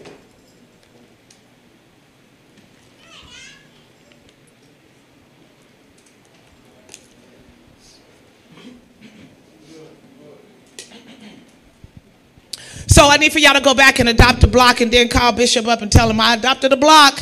I know everybody on that block and they all just working in the church. Praise the Lord. Okay. Community events and bridge coordination. Man, you know we will go for food. Use the food. Use the food. What is it to buy 100 Bar S hot dogs and put them on the grill? People from other churches come and eat your food. Come on. If you're going to be a bridge. But don't come empty-handed to me. You know, food, and then you put it on the grill, right? And just, you know, if it's just real still and the wind ain't blowing, put a fan in front of the grill towards the neighborhood and just let it blow down. Easy. Oh, I'm not all exegesis and nothing tonight. We trying to help some folks. If we gonna have the 153, if we gonna catch them, then we gotta go get them.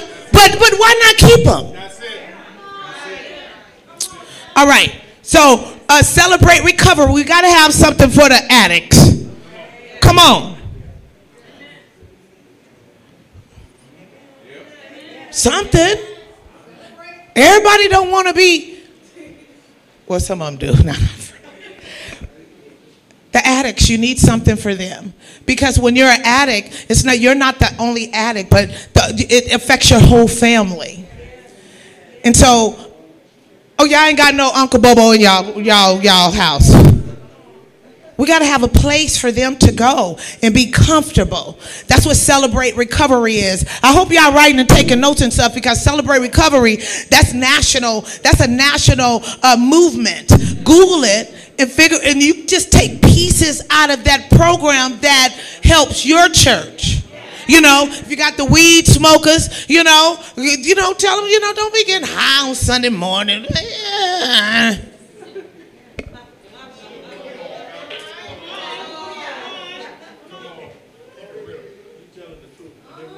Have cousins that have ulcers and whatever those things is, cirrhosis of the liver. Come on, get that peace. Well, we can minister to their health, because they ain't going to stop drinking, some of them. We are helping somebody. I mean, that's what we're here for, right? That's Celebrate Recovery. So I want y'all to Google the Celebrate Recovery and get an addiction ministry in your church. That'll draw people. People will tell people. Come on. Some of the prison ministries have connected with the hospitals to get morphine to ministries to help those that are walking through. Of course, you got to have all these licensing and stuff, but this is real, Bishop.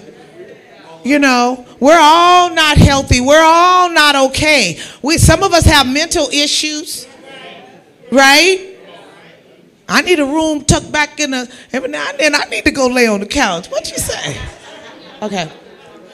Love Goes Senior. Love Goes Seniors, right? Leave them out if you want to. Come on. Do y'all have that in your church? Y'all have a seniors ministry in your church? Let me tell you what made me so mad, Bishop, that nobody want to go to the rest homes. Nobody want to go, and nobody want to take them no socks at Christmas. I say, you know what? 2 little old women filled up their cars and went to every rest home in like a 5-mile radius. I was like, that's the mother's ministry. And they get their day every year too. Come on. I'm talking about outreach, going out and getting them. Don't you know those folks? Those folks in the rest homes, don't nobody go see about them no more. If you go to outreach, let's make it a community bridge. Okay. Food bank and clothing bank. Don't try to be no baller with the food bank and clothing bank. You know what ours is? We have a garbage bag full of men clothes, boy clothes, little boy clothes, big boy clothes, and big girl clothes. I'm ready if they come. I'm ready if they come. And a coat. One size fit all. But I'm ready if they, do y'all understand what I'm saying? I'm talking about you can't just go out and pass out tracts and never see them again. Bye, y'all.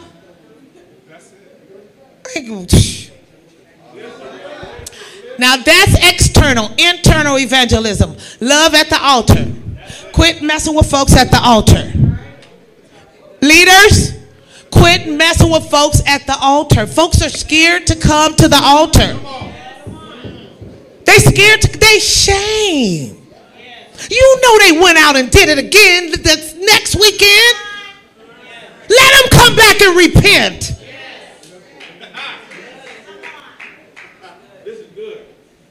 Let them come back and repent. You know what they did. You know she ain't gonna stop. Not right now. That's after you get them. You know, you got to get them in a place, and then you can say, then you can start beating them. Oh no. Don't beat them. Don't beat them. Let me tell you, leaders, something else about the altar. You know what the altar is, right? See, some of y'all scared to mess with folks at the altar because they're dead and it stink. I ain't never did that before. I ain't going to pray with her. Know that marriage is dying. You know that girl may not make it if you don't go get a towel and sit with her at that altar. This ain't no time to hallelujah, praise the Lord. Did she there for a reason? I really have never really came to the altar happy and jumping. I'm broken. I'm dirty. Come on, leaders. Don't call me to go and pass out no doggone flyers, and then you're not handling the people with love and care at the church. Just that one that came back from the barbecue last week, right? What are you doing with the, okay. And then baptism. Baptism is a big deal. Boy, get a couple of buckets outside and start dunking them. I love it. I love it. Y'all do know that salvation ain't no long drawn out process, right? Huh? It's an eternal process, but it ain't no long drawn out process. The Bible tells me if I confess with my mouth and believe with my heart that God raised Jesus from the dead, I shall be saved. Period. Period. Who are you to judge me?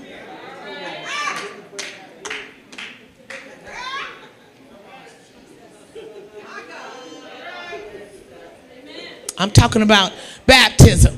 Soon as they come up and say that, I'm washing them in that water. What? Y'all know we ain't got no baptism. We got a little bit of church. Boy, I get those feet and troughs and my swimming pool. Hallelujah. Depends on how cold it is. No. And then prayer. That's where at the altar you drench him in prayer as well. You introduced him to prayer. I'm going to pray for you, but I want you to pray for me. God, I don't even know nothing about it. Who am I to? I can't do that. You don't know where I come from. I'm talking about, I'm outreaching now. And then my brother's keeper. Who gonna watch you? Who talk to you when you come into church? Who talk to you to just come in and it's just the pastor and bishop? They just come and just, who's communicating with this person? Just because you don't know her.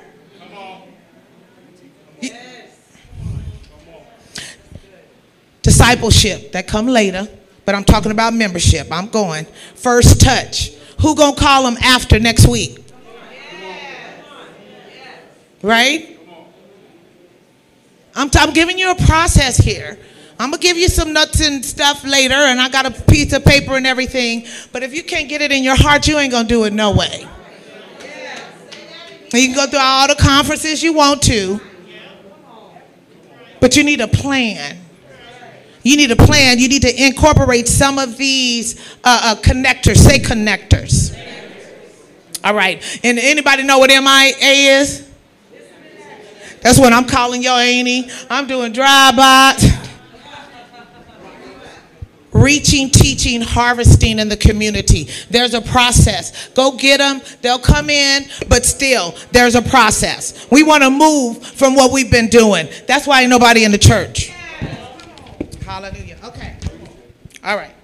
All right, where am I at? Next one, please. Okay, leader, are you all in? You got to take the lead.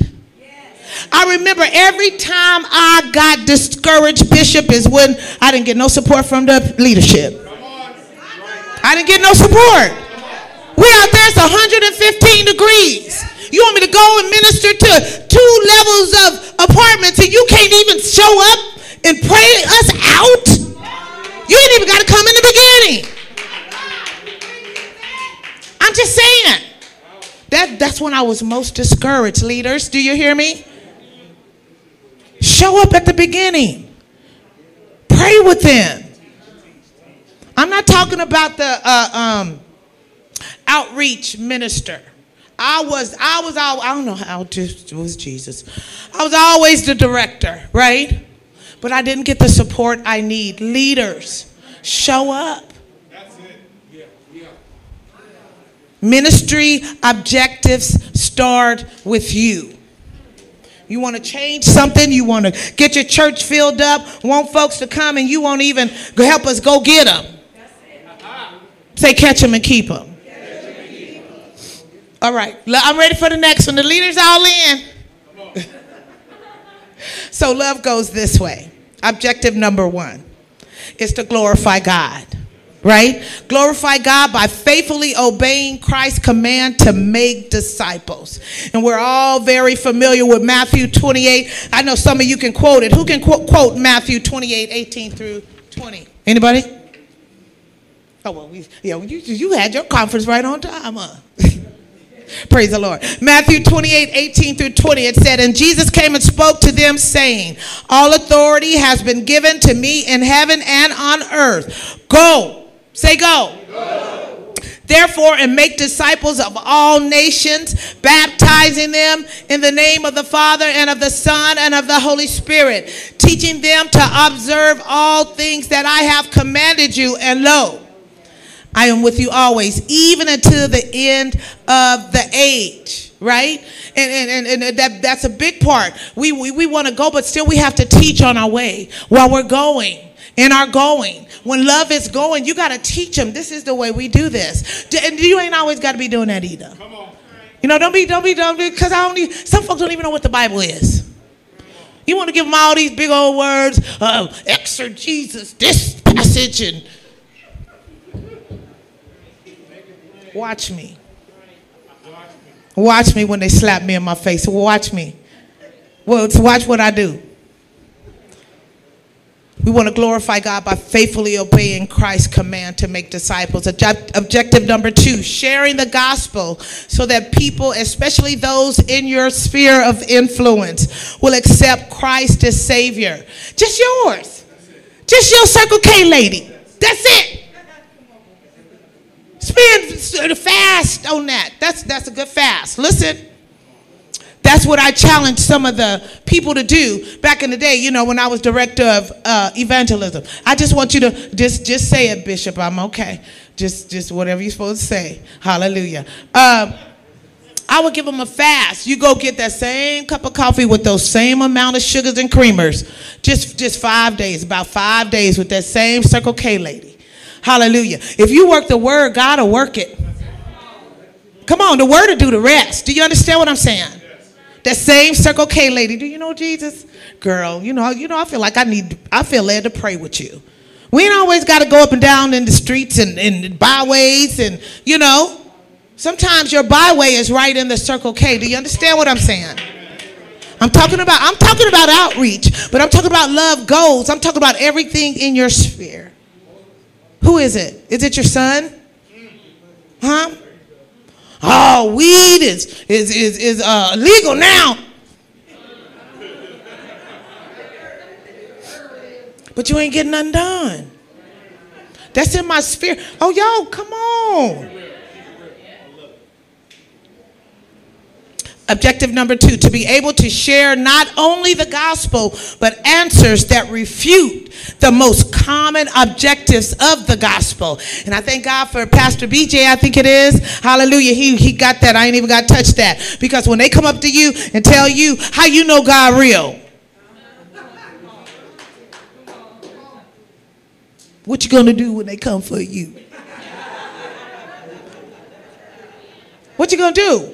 No, these are some of the things don't go out there half-cocked. Those devils will eat you up.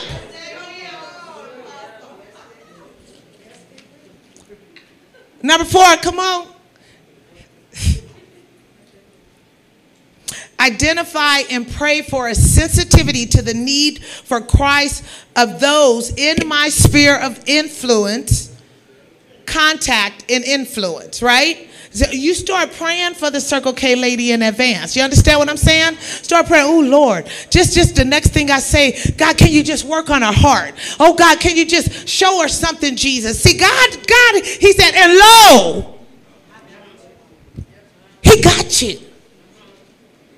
So we don't have to do a whole lot of stuff. We just have to show up. We just have to go out and get them. Praise the Lord. Okay, y'all all right?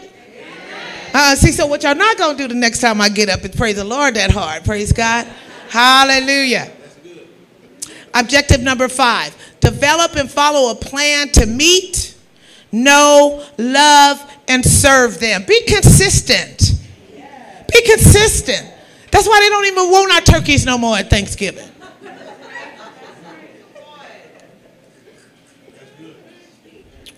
They don't even want them no more.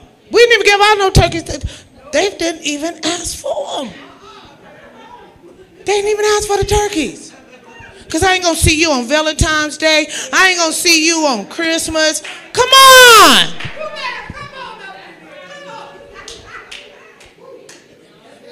I want your turkey. You know I ain't got no empower. All I need is $5, and I couldn't come to the church and get $5? Ain't nobody got $5? I'm talking about if you're going to go get them, man. If you're going to go get them, we got to go get them. But we got to be ready to catch them and keep them. Oh, y'all don't know what empower is? Okay. I do. Praise the Lord. Objective number 6, to be able to build both long-term and short-term relationships in which credibility, I need to know that you ain't gonna lie. If I come back and you tell me you're gonna do this for me, I need for you to do it, because just one-time leaders, you don't do it, they whole family ain't coming back to your church. And they gonna put you on channel 3, channel 5, and channel 10. All those people at that church be lying. Credibility, that's very important. Quit hurting folks. Do what you say you're gonna do. If you can't do it, you just can't do it. If you have one piece of bread and it's for you and your boo, we finna cut it into folds. How about that? Because I'm about to give you one of those pieces. Trust, commonality, and communication. Commonality. Y'all want to be so holier than thou? You know those pole dancer, because I had one. Hallelujah, praise God, amen. You gotta be. What?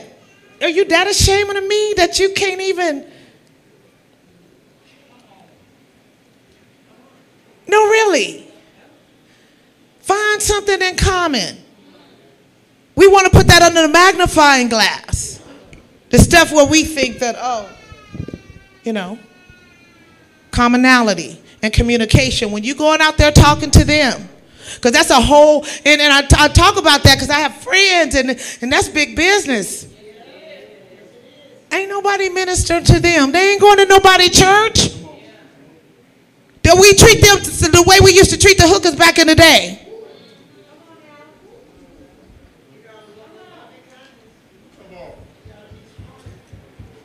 Oh, y'all don't know what happened?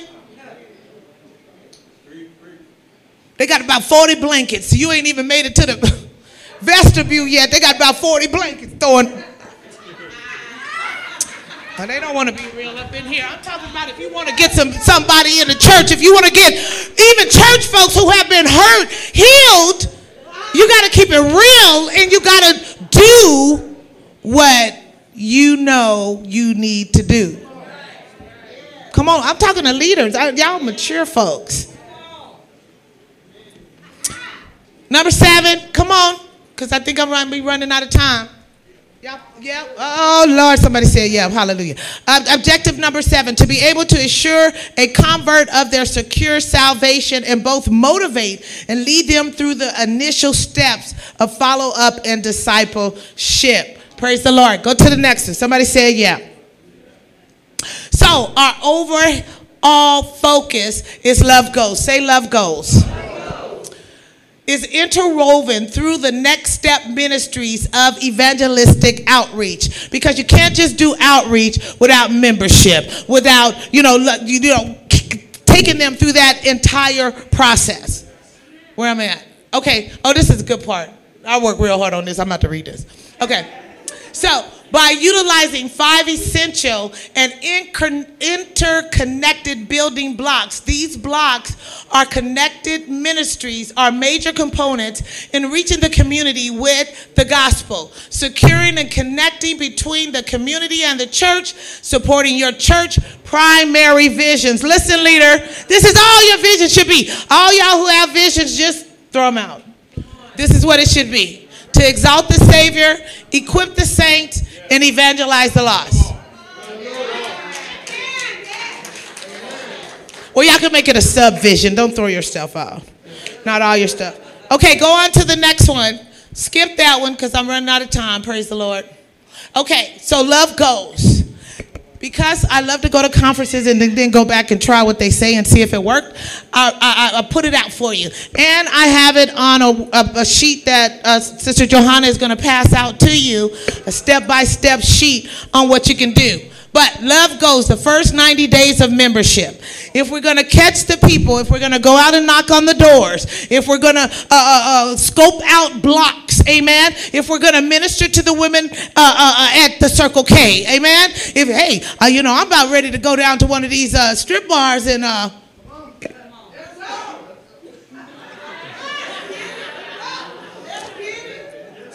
who gonna do it? Who gonna do it? No, for real. No. I say that, we laugh, but I have people who do that. Nobody's ministering to them, Pastor Sweet. They shame to come to church. Girl, I pull up a food wagon down there. Love goes. First 90 days of membership. The first 30 days is you're going to deal with the altar. You're going to deal with the stinky stuff. You're going to get them baptized. Amen? Come on. Oh, I have my paper right here, so I wouldn't have to turn around like that. Praise the Lord. Hallelujah. I got excited. Okay. So, deal with the stinky stuff at the altar. Get them baptized. Hook them up with somebody in the church. Now, don't hook them up with those mean people. Don't hook them. Don't do it. Yeah, those messy. Those. Oh, it ain't Sunday morning. Hallelujah. Get them in class right away. A lot of them won't, what I found, brother, is a lot of them won't stay in class. But if you go to class with them, you've been in Sunday school 40 years. Why you can't miss one class of Sunday school to go sit with a new member? They were like, all right. It works.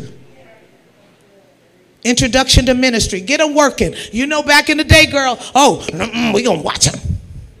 We're going to watch them. We're going to watch them. Let them just sit there. Sit there. Let them sit there a week if you want to. Let them wash the dishes. Come on. Let them make some copies in the office. Right away, you up there. Bring them in. Second 30 days, membership class and follow up with membership selection. I need a summary. I need a report on how they're doing, because I want to keep them. I want them to stay at the church. So how are they doing? What have they shown interest in? What do you think they'll be good in? They can't sing, so let's put them on the dough. Hallelujah. Third 30 days, disciple makers. Now you want them, you empowering them. We going out, we're going to pass out some flyers. Remember how I got you? We're going to go out and do the same thing. Come on, give God some praise. We're going to go out and do the same thing. We're recreating. Amen. We're getting some help. And then members class, and then evangelism training. We'll start that. So who is my neighbor? Come on, y'all get that scripture, Luke 10:20. Come on now, I got to go, because Bishop already said it once. Luke 10, verses 25 through 37.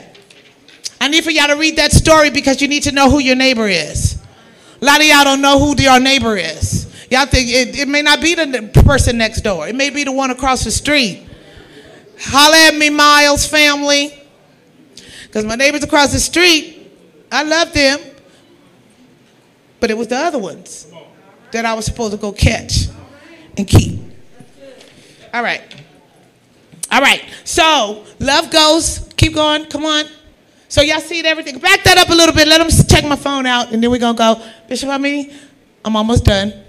Back it up. Back it up. All right. Y'all see it? So, that's who your neighbor is. We're going to work. What you do on Facebook? Every time I see my kids, they phone like this. Come on. They scrolling. I can't use my finger like they do, so I go like that. Your phone in your hand 24/7. You can't send one love note out to that new member. Come on. Come on. I'm so glad you're here. That's a whole touch. Ooh, that church was thinking about me. Got the internet, got the World Wide Web, got Twitter or Tweeter, whoever that is. Facebook, and that's one of those government phones. Y'all don't know nothing about that, praise God. Come on, let's go. We got to go. All right, we'll go to that. It's on your paper that I'm going to give you.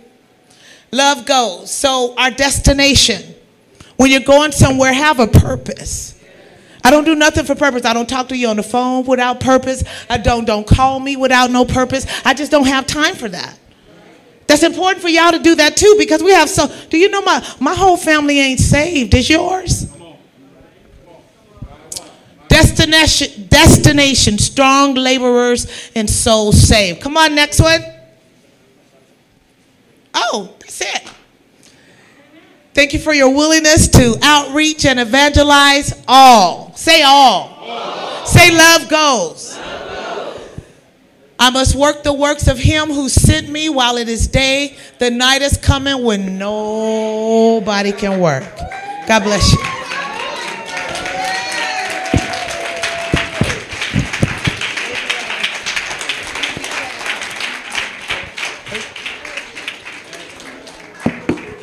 Come on, let's give Apostle Works a hand.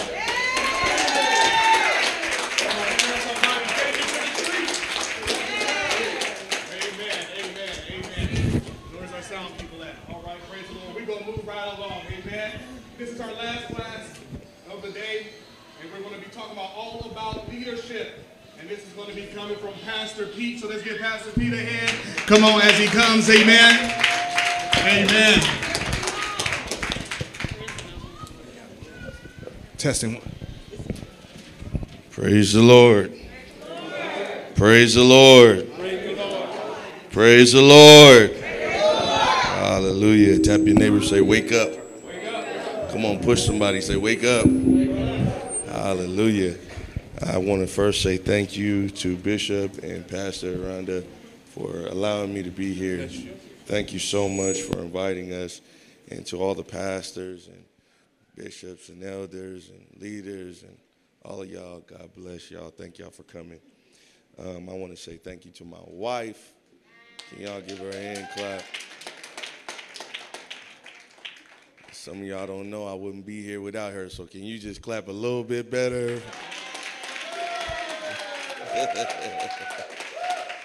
Hallelujah. Somebody say all about leadership. I don't know if you understand, there was something that happened while Apostle Works was beginning to speak. There was a camera stand over here, and one of the ushers tripped over the camera stand, and the camera stand went right behind Pastor Rhonda. And as soon as it happened, I began to pray, because when something like that happens, we might think, oh, it's just an accident. But it is really the first sign of an attack on Bishop Sweet.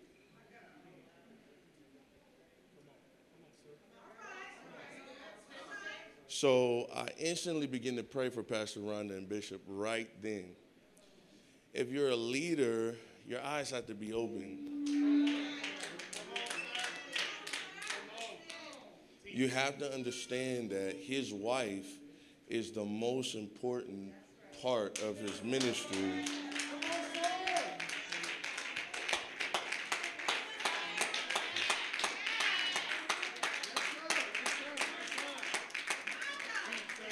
She labors for him more than anybody else. She serves him more than anybody else. She receives from him more than anybody else. And so if we see something, any kind of attack on her, we know that the enemy is after him. So then we have to begin to cover them both.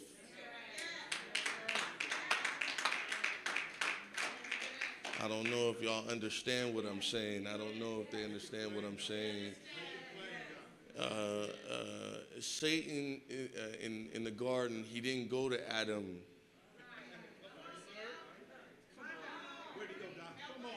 He went to Eve. He wanted to attack Eve, because he knows if he can get to Eve, he can get to Adam's heart. And we know that David was a man after God's own heart, right? And we know that God judges the hearts of men, right? Are y'all with me? And so if he can get to his heart, then he can affect everything that goes on from that point. Do y'all understand that? So we have to understand that God has given him a wife to help him. And so when the enemy attacks his wife, he attacks his... No, let me say it one more time. The God has given him a wife to help him. So when the enemy attacks his wife, he attacks his. One more time. God has given him a wife to help him. She's his helper. So when he comes for his wife, he comes for his help. His help. He's going for the heart, yes, but the only way to get to the heart is to get to the help. So when he comes for the wife, he comes for his help. Let me say this. Anytime that I've been in the hospital, not one of my members has showed up. Most times because they haven't been privy to me even getting there.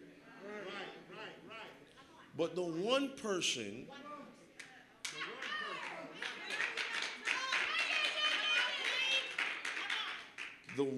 person who sits in that hospital room with me is my help. She's the one who sits there and listens to all the doctor says that can't be done for me. She's the one who prays through what the doctor said God can't do. She's the one who ministers to me when I'm hungry. She's the one who ministers to me when the church folks don't understand what's going on. She sees me when I cry. She sees me when I'm up. She sees me when I'm down. She sees me when I'm good. She sees me when I'm discouraged. So if the enemy wants to get me, all he has to do is just mess with my... He just got to get my help real good. And so that's why first ladies are oftentimes the ones who go through the most a battle in ministries. Because if he can get our help, then he can affect the whole shebang. He can affect the whole vision. Because I'll be thrown off if you start messing with my family. I don't know what kind of men we got in the house of God, but you start messing with my family and all my vision, all that Holy Ghost, da-da-da-da-da-da-da. You better pray that the Holy Ghost grab me before I grab you.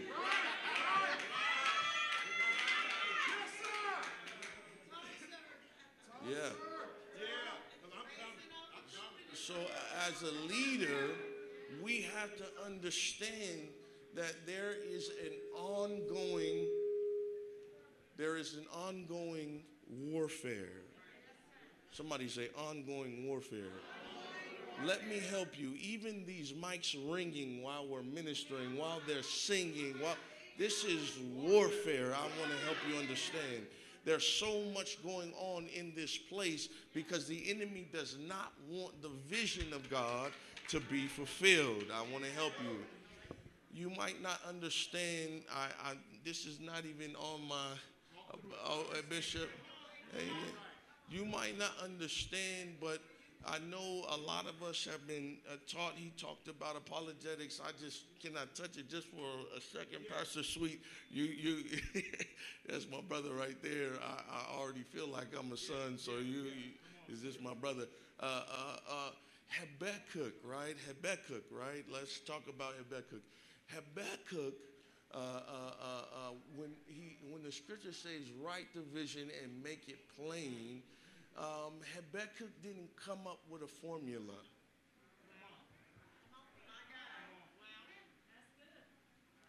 He didn't come up with a formula.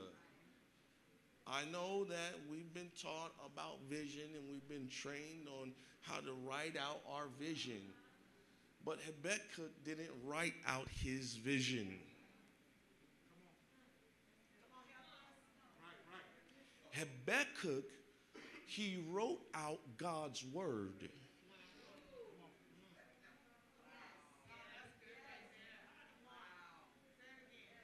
Yeah, God has spoke to Habakkuk because he was praying. And because he was crying out against the children of Israel. Oh, man.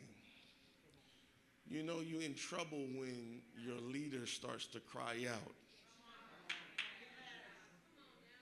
And so God said, this is what's going to happen. Because I've heard your cry, and I want you to understand that I'm not just going to sit by. And Habakkuk was like, God, you're not doing what I think you should be doing. I wasn't expecting you to give the victory to somebody else. I thought you was going to turn it around and give it to us, but you're about to send us into captivity. And so God said, son, don't worry. What I need you to do is I need you to write the vision. And the vision was the prophecy of God. Do you understand? It was what God told Habakkuk would happen for sure. So when you have a man, and this man, I'm just trying to, okay.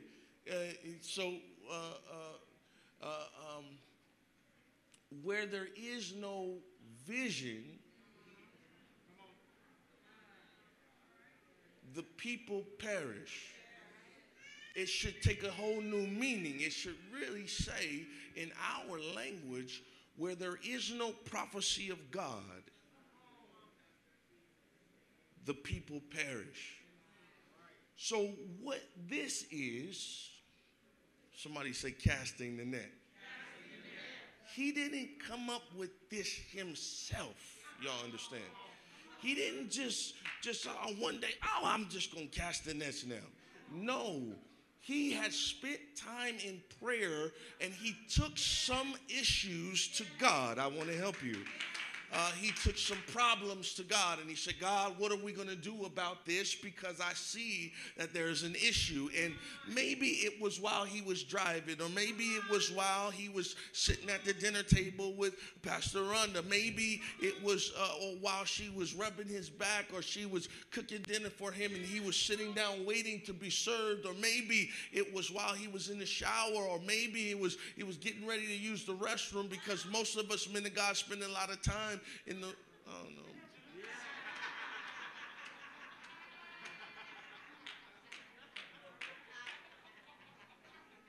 But wherever it was, God dropped something in him that would revolutionize all of our lives and help us to go from this level to the next level. So you're not here because of a good idea. You're here because of a prophecy that God gave to a man of God who was obedient enough to write it down. Yeah, okay. All right, now I can breathe easy a little.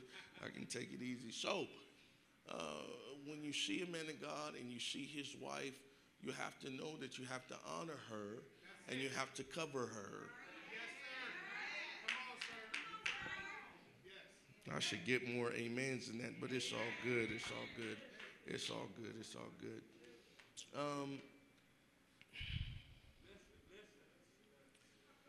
The first thing about leadership is the most important thing is you have to catch the spirit of your leader.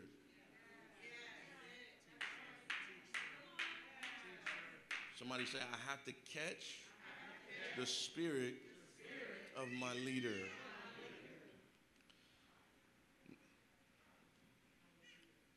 Let me say this. The second most important thing about leadership is everywhere you go, have some way, or every time that you meet or you're coming into the presence of your bishop or your leader, whoever that is, maybe you're a part of a team, you should always have some way to capture what God is speaking through them.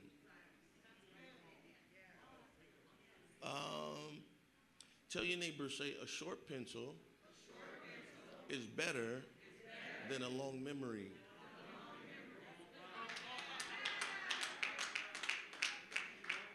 Yeah. A short pencil is better than a long memory. You should be ready to capture whatever God is saying through your leader. Why? Because your next level is in his belly.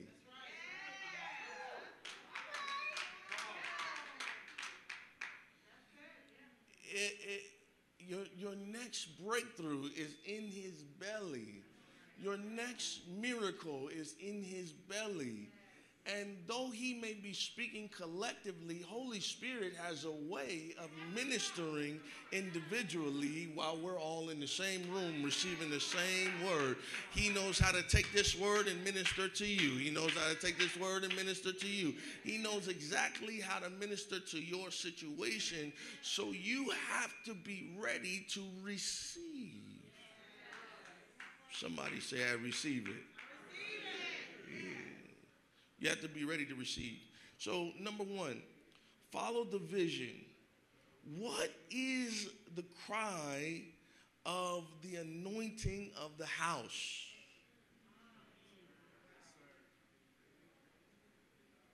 What is the cry of the anointing of the house?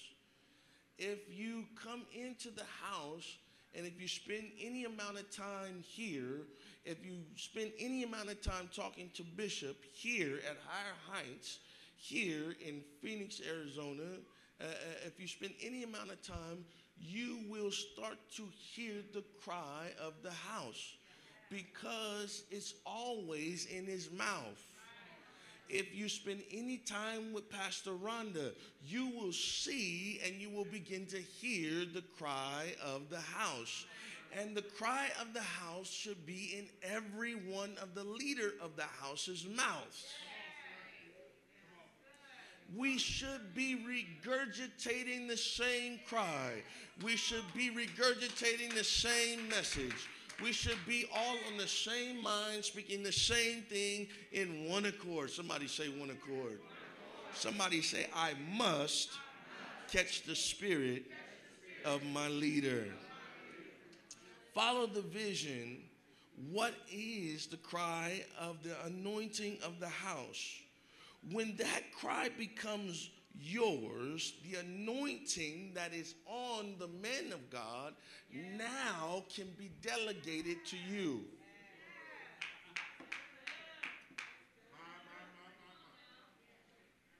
The authority that's on the man of God, now he can delegate authority to you. Because you have grabbed his heart, you have grabbed his spirit. How can you serve in the house and you don't know what the house needs?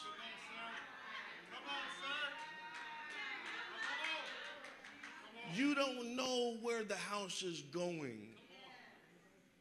And so then you get to the place where there is division in the house because it's the vision of God and then there's your vision. And your vision is always going to clash with the vision of God.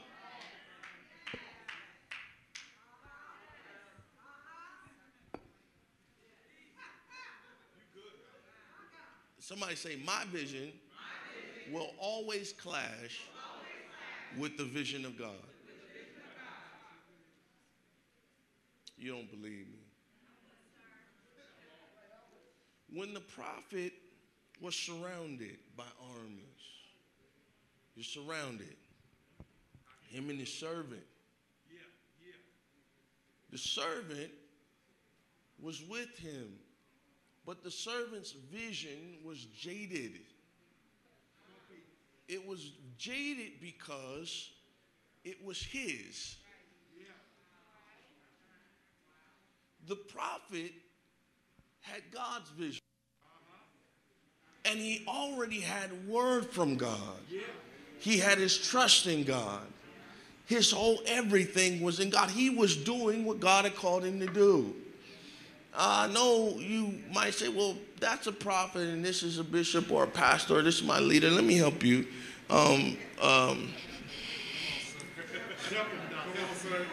Whether you know it or not, he can operate in whatever office he needs to. Otherwise, he wouldn't be fit to lead.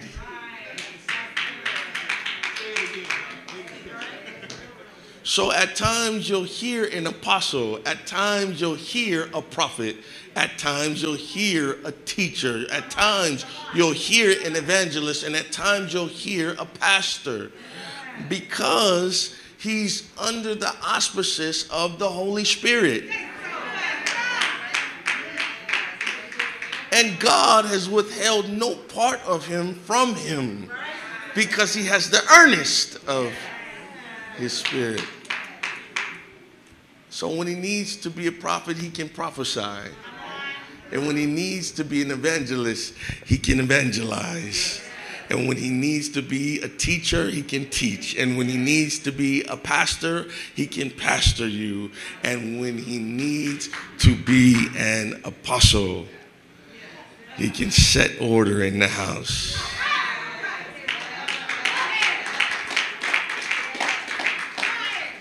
Okay. All right. So when you catch the vision, you're able to tap into the anointing that flows on his life. When you catch the vision, if Pastor Rhonda's saying, hey, this is the direction that we're going, she's not saying what she feels. She's not saying what she thinks. Trust me, my wife knows that she is the most easiest one to correct in my life. I guess y'all don't understand what I'm saying. It's easier for me to tell my wife how I truly feel than it is for me to tell anybody. So if my wife doesn't carry out something, it's easy for me to be, honey, that's not what I wanted. It's not that easy to do that to y'all. So my wife is more cautious than any of y'all, right? And she's going to make sure that she's paying attention and meticulous to my heart's desire. And her desire shall be for her husband. Right? So when she comes, she's already captured my heart. We didn't spend time arguing about it already.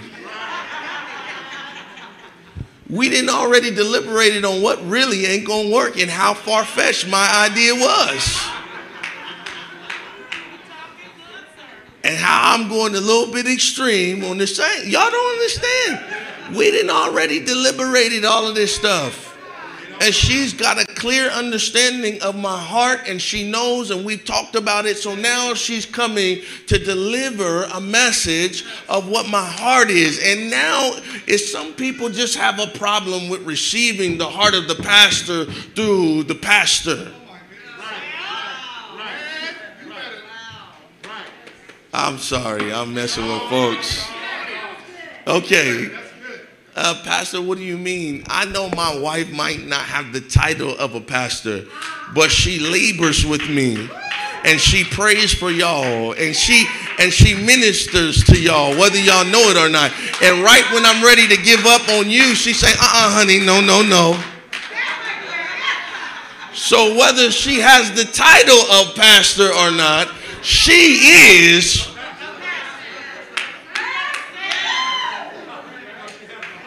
Because she has my heart, and she has delegated authority now.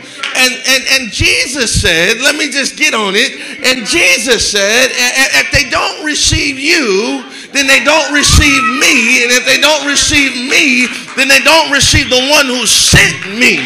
Do you understand that Jesus, oh man, he gave you some delegated authority. He authorized you to do something that you were not able to do in and of yourself.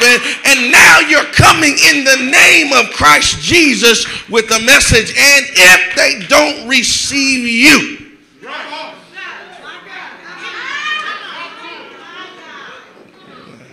then they don't receive me. And if they don't receive me, then they don't receive the one that sent me. If they don't receive my wife, then they don't receive me. And if they don't receive me, they don't receive the one who sent me. You understand? If they don't receive my wife, then they don't receive me. And if they don't receive me, they don't receive the one who sent me. Yeah. We can give God a hand praise on that.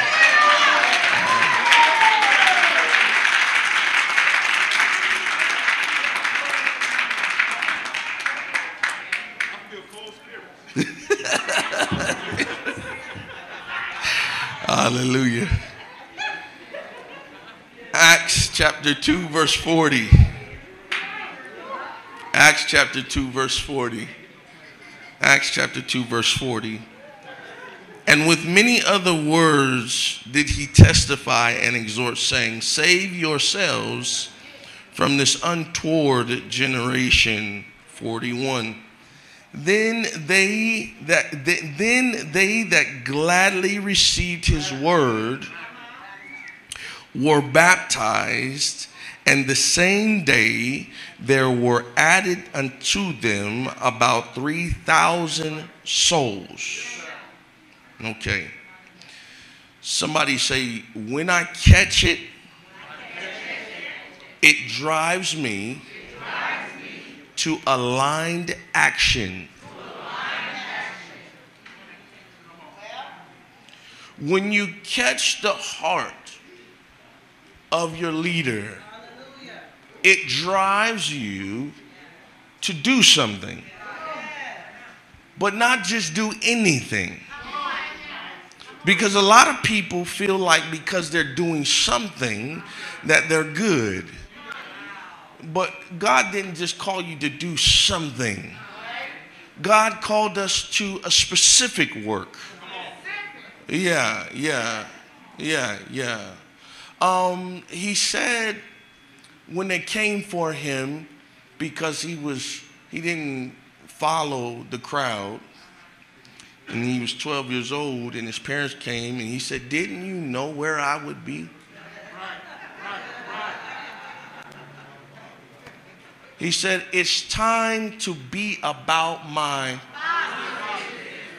See, there's work out there. And there's many people who own businesses. But as a leader, when you're called to lead, you now have to know what the priority business is.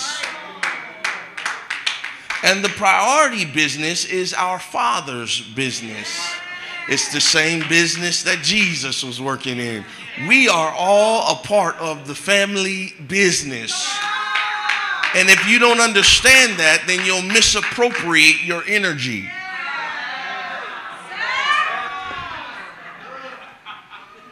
Tell your neighbor, say, don't misappropriate your energy.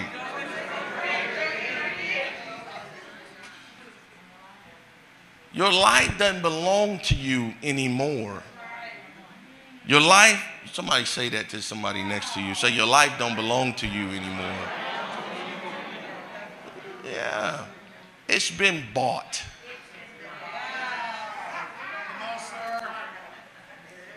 Yeah, it's been bought. And so since it's been bought, you don't just get to do what you want to do. You have to prioritize the kingdom of God. No, Pastor, I have to prioritize my business. Well, that's not what Matthew 6:33 says. Matthew 6:33 says, seek ye first the... Oh, you see. Yeah, the kingdom of God. Yeah, and his righteousness. And then everything else will be added unto you.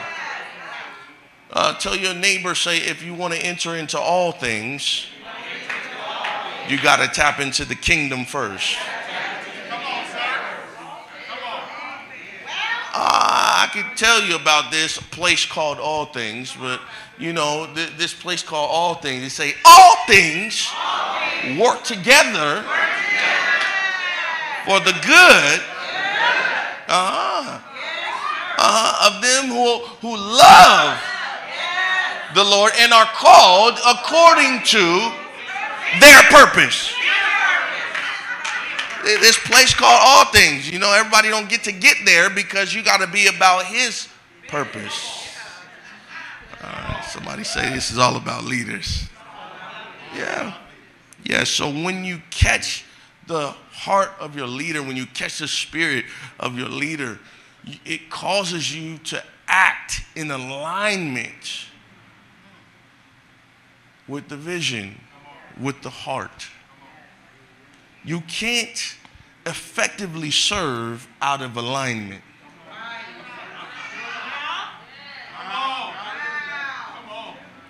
You might want to be out of alignment, but you can't effectively serve. Somebody say effectively. Come on, somebody say effectively. It's not enough of us saying effectively here. You can't effectively serve out of alignment. That's what Apostle was saying. She's saying, how can you come and throw towels on the person that you're trying to win by offending them? How can you win all the work you did to get them here just to offend them? That's what she's saying. She's saying, how can you be out of alignment with God's heart? All of the work that it took to love them into the house of God, just for you as a leader to be out of alignment, to thwart all of the work that we did out there in the street. Because you have not grabbed the heart of your leader. If it wasn't the heart of your leader for them to be here, then I would not have been out there evangelizing.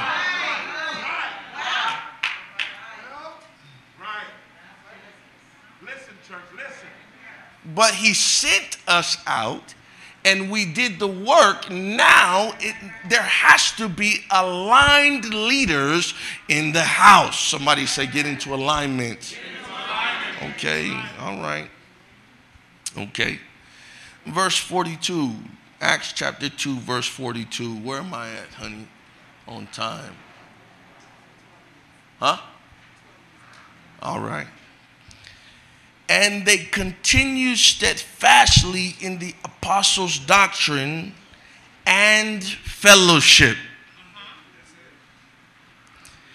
and in breaking of bread, and in prayers.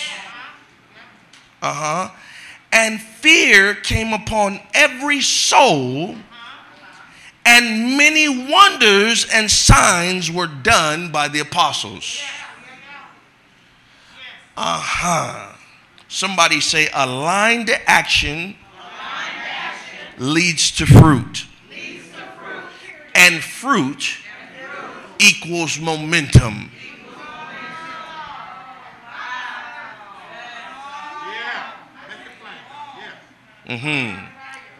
Aligned actions lead to fruit, and fruit equals momentum. The biggest issue with our churches nowadays is that we don't have momentum. We keep building up momentum only for that momentum to be torn down by out of aligned leaders. So we're running and running, and we finally got everybody on the same page, and then we get one nut out of the bunch that can't get right.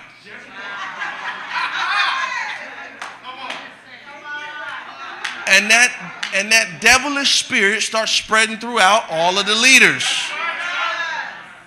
Because one person didn't want to do what they were assigned to do.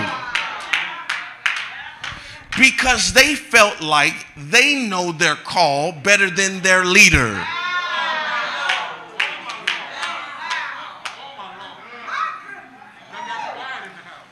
You came in thinking you knew what God wanted you to do and that you weren't going to serve anywhere else except God put you in that place, or except the leader put you in that place. So now that you're not in that place, you decided that you're going to be a soursap.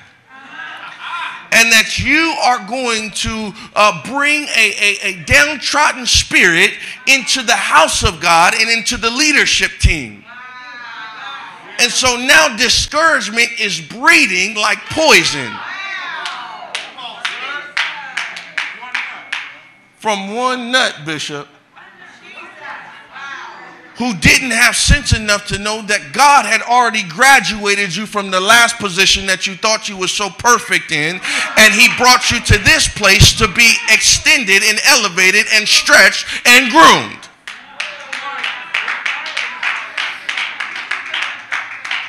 Somebody say, I'm here to be groomed for more.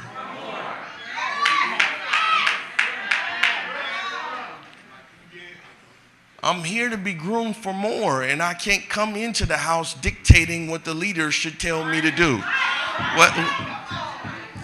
I cannot come into the house dictating what he's supposed to tell me what I'm supposed to do because I gave the most tithe, so I think, once a month, and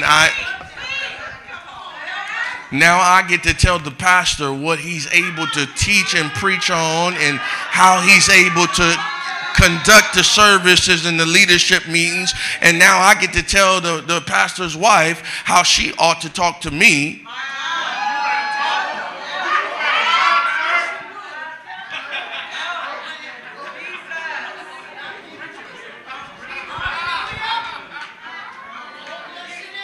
And I'm all out of order in the house of God. And I'm out of order thinking that God backs my out of orderness. I'm thinking that God is supporting me being out of alignment. But really what I'm getting ready to do is give my increase to somebody else. All right. Aligned actions lead to fruit. When we all can get on the same page, we're supposed to produce the same fruit. Yeah. If you're connected to the true vine, then you should produce fruit. And your fruit should remain. Amen. So when I connect to the heart of the bishop or the heart of my leader, then I'm able to produce fruit that God told him we're supposed to produce in this season. And so oftentimes leadership is not about the right now, what's in front of you. It's about the season and the one that you're getting ready to go into. So you can't be disgruntled about working in this season, because without work there will be no harvest. But if you think that you can come into the house only in the season of harvest, you're mistaken. Hallelujah. Except you suffer with me, you can't reign with me. And oftentimes you would be disgruntled if you had an employee in your business who only came to work on payday.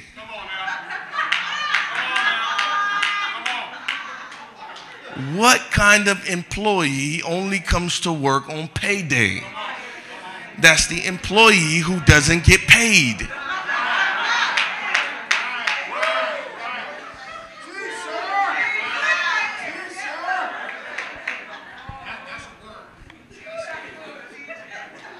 So what type of leader only shows up to first Sundays when they're going to honor the people who served? What type of leader only shows up when you made the gift basket and you're going to get accolades?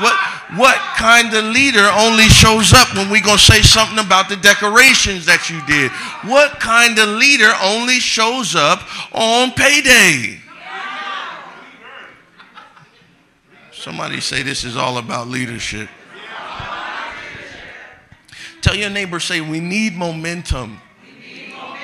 Do you know that one pebble on a track that is in front of a locomotive can stop the train from going if it is at a standstill? The train will not be able to go. But if the train is already got momentum, there's not a force that can stop it.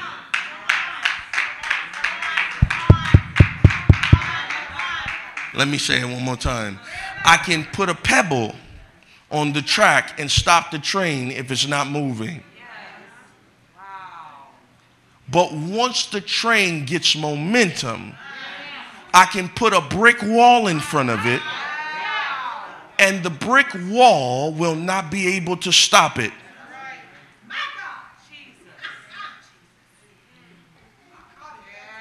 Yeah. So if if we can get on the same page as leadership, then we will have momentum to knock down the walls of the enemy.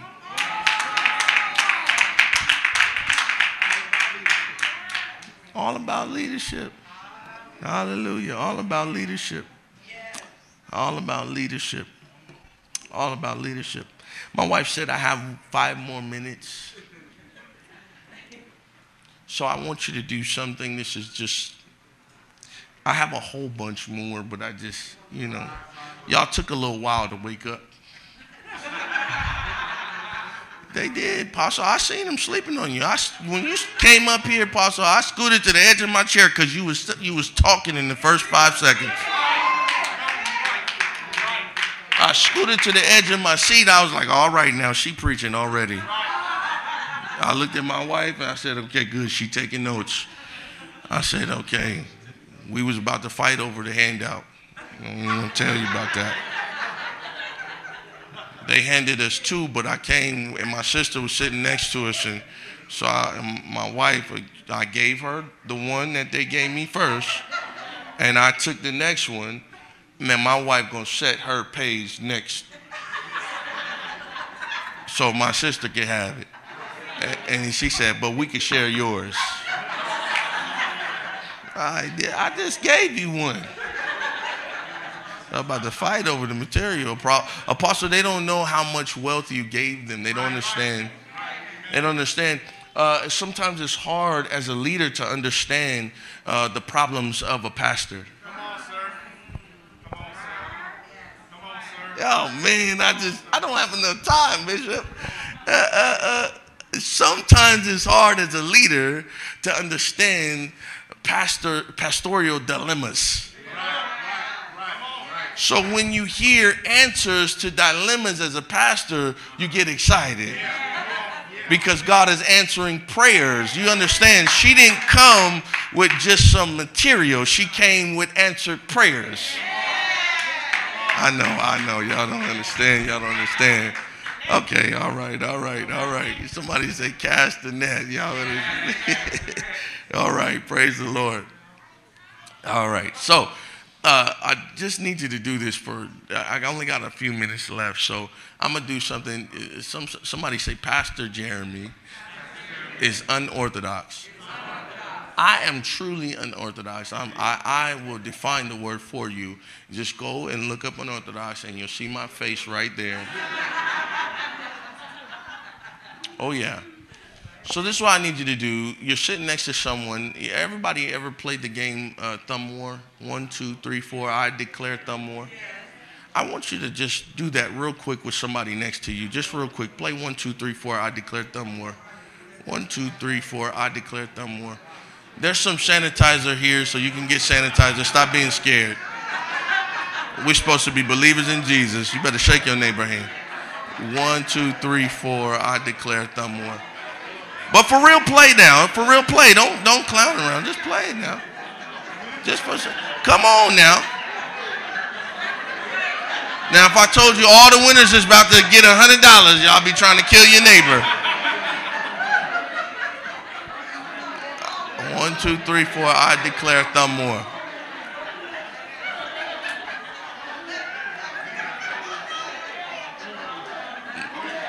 All right. I see some champions. Raise your hand if you won. All right. All right. All right. All right. Hallelujah.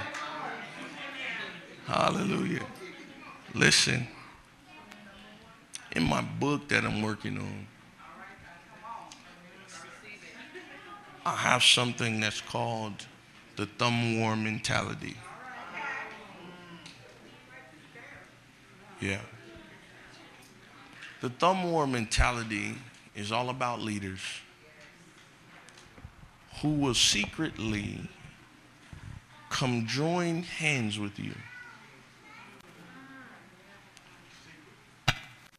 Inwardly join hands with you as if they are in agreement.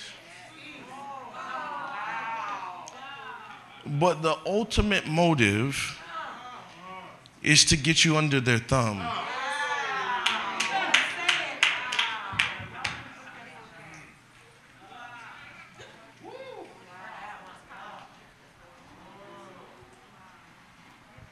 Leaders that will join hands with the pastor. I'm in unity. I'm with you, pastor. Only to try to control what he does.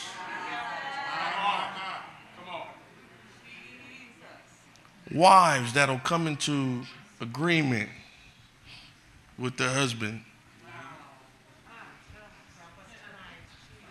Ooh, I'm getting in trouble.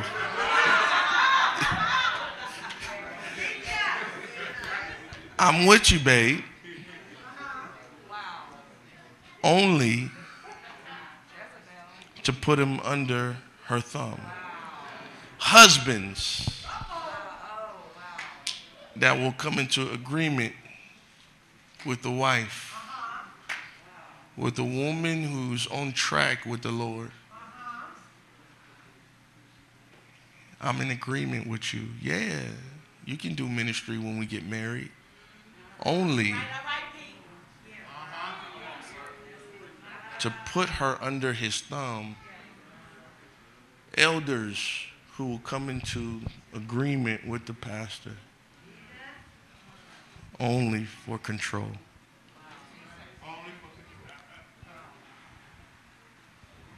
Only for control.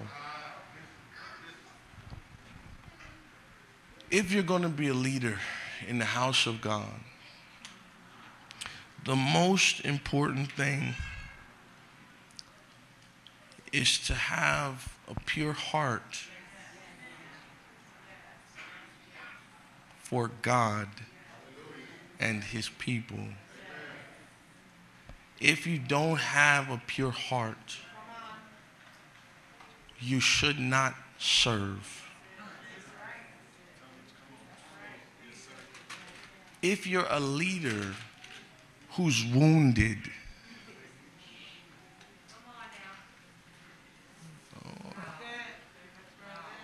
if you're a leader who's wounded, you need to be healed.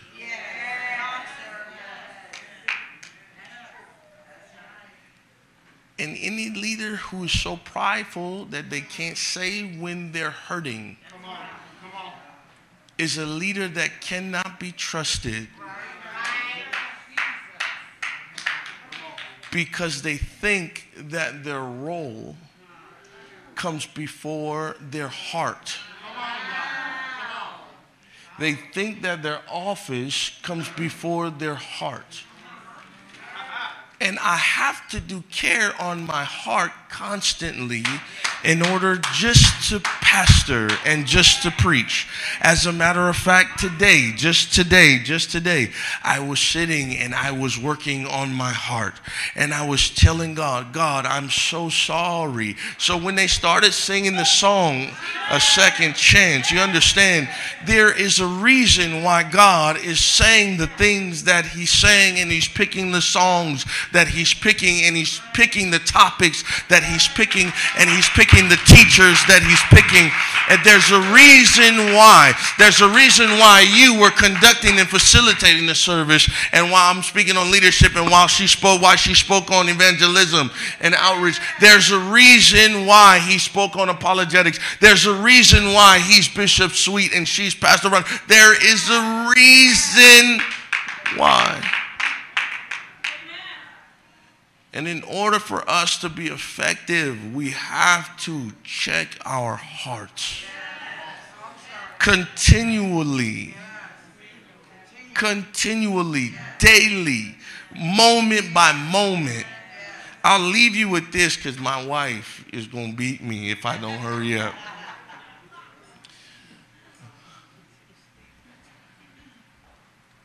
Hallelujah. The scripture says to guard your heart. Let me help you. I say this. I labor for this stuff. I want you to know that. So don't say it unless you're ready to labor for it. Okay.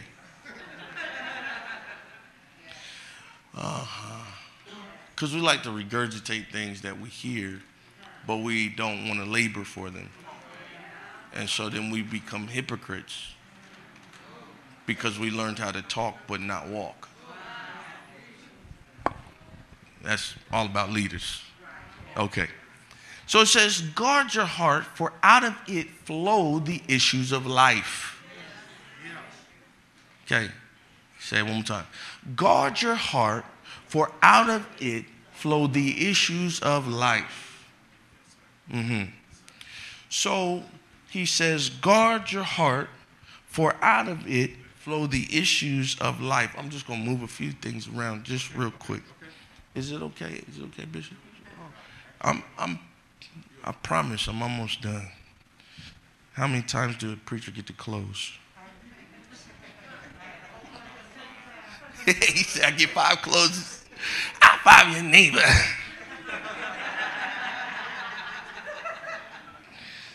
All right. So, Sister Storm, come here. Y'all, this is my sister. Can y'all give her a hand clap?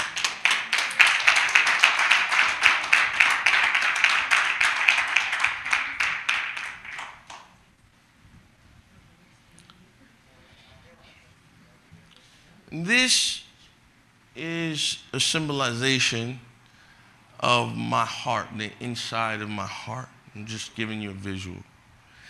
She represents my issues. You're not really my issues, but I love you. Because y'all don't know, big sisters will slap you in love. She represents my issues. Here's what the scripture says. Guard your heart, for out of it flow the issues of life.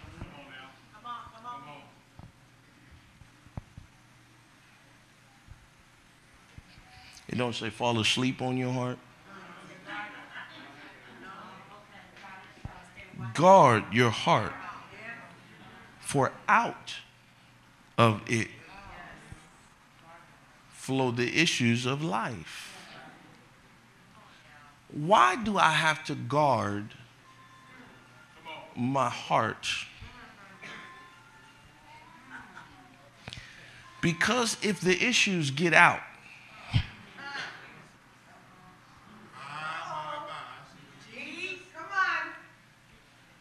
then it will affect everyone else. It'll start to affect how I worship. And it'll start to affect how I serve. And I'm a living witness, and I will testify against myself so that the devil don't have to accuse me. I have some issues. And if they're not guarded, they will affect how I can receive and how I can serve you. It'll affect how I hear. And the scripture says, be careful how you hear. I just want to help you. I just want to help you. So if you're not careful, you'll find yourself in a place of pride because your issues then got out. I just want to help you. And when your issues get out, it's hard to get them back in. It's hard to get them back in check. You know, once you get frustrated with your brother or your sister, you understand that it's hard to put your emotions back in check.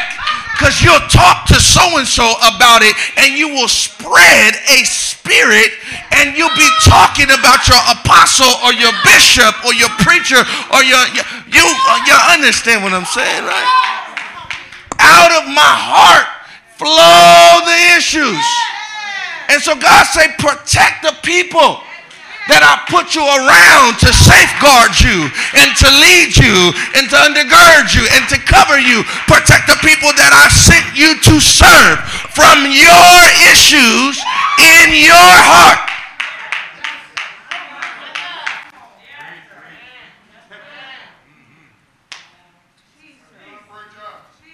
From your issues. He said, guard your heart. Get back in there.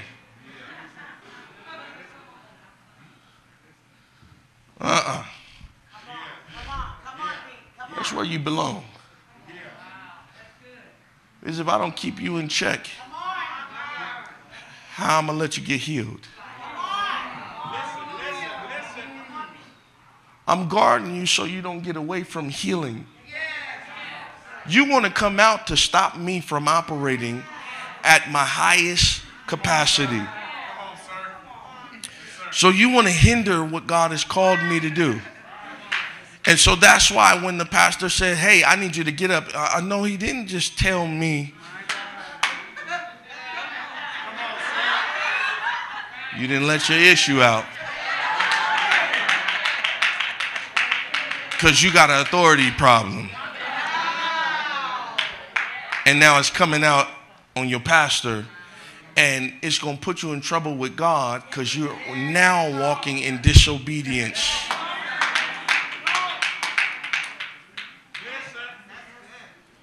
So, you can go if you got to go. Yeah, you good. Okay. Out of my heart flow the issues. So as a leader, I have to guard my heart. And I have to constantly take my heart to the Lord.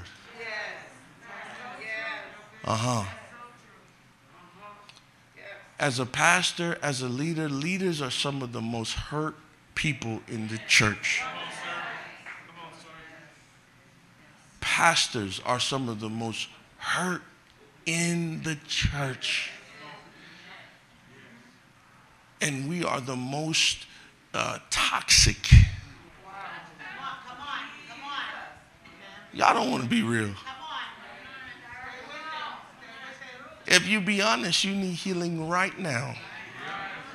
That's why the apostle came and said, Bishop, we gonna need healing. I don't know if you heard her. Do you understand?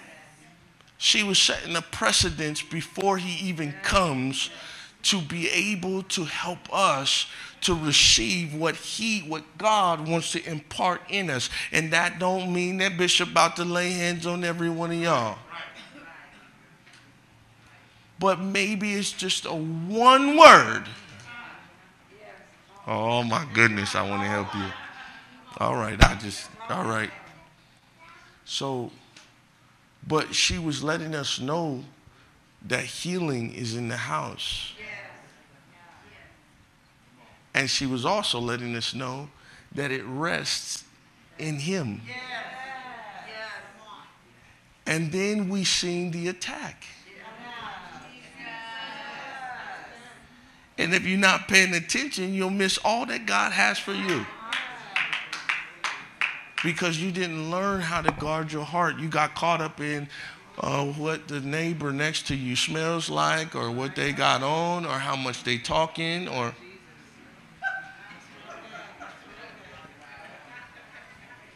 Right? Okay, you can go sit down. Can y'all give her a hand clap?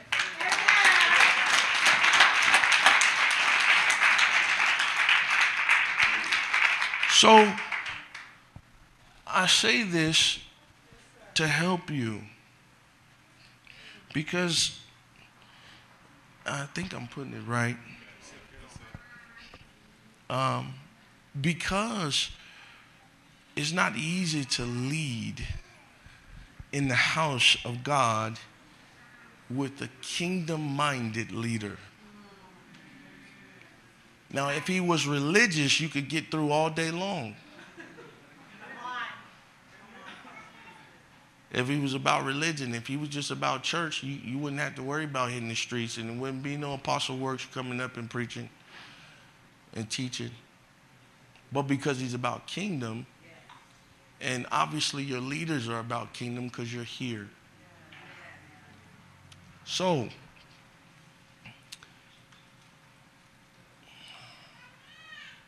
your salvation and your relationship with God is a walk with God before it's a walk for God. It's a walk with God before it's a walk for God. And that is what casting the net is all about. It's about allowing your walk with God to become a walk for God. Do you understand? That's what he's telling us. He's saying it's time now to begin to do the work that God has called us to do. So, let me just, I don't know, I'm not a great closer. I don't know how to shut up, I guess. I don't know how to close it out, Apostle. Bishop, I'm here to learn that close. Bishop. So, Pastor Rhonda, I love y'all so much for being so patient. So let's become the leaders that God is calling for in this season. Can we do that? Can we do that? Amen. God bless you. God bless you.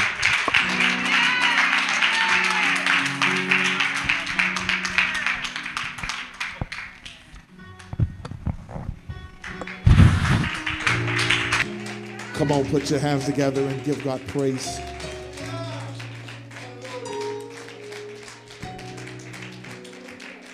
What amazing speakers we've had.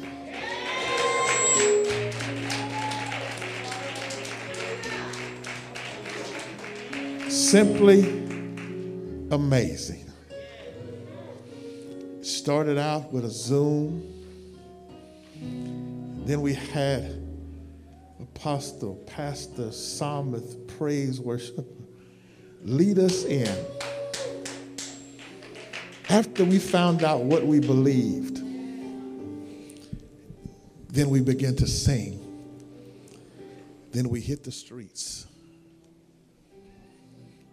And now we got to know about being leaders. I was sitting there in such amazement. Is because all of the presenters, except Pastor Dennis, is local. Is local.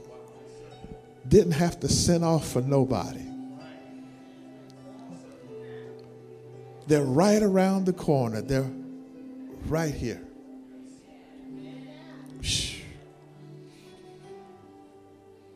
The Lord placed on me and let me know. He says, you kept the registration low so that people would come.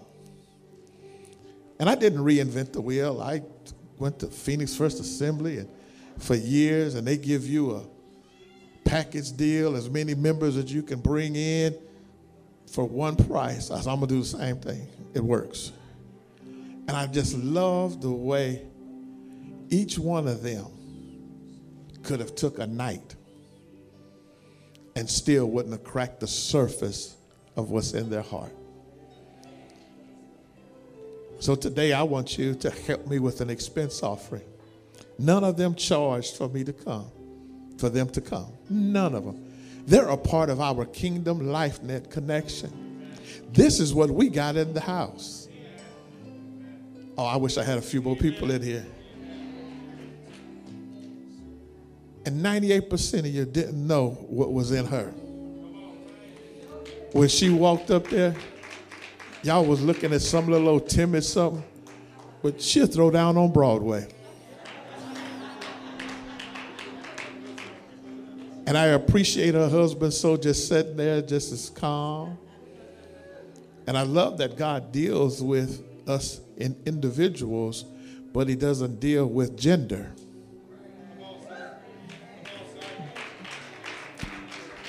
He's her help.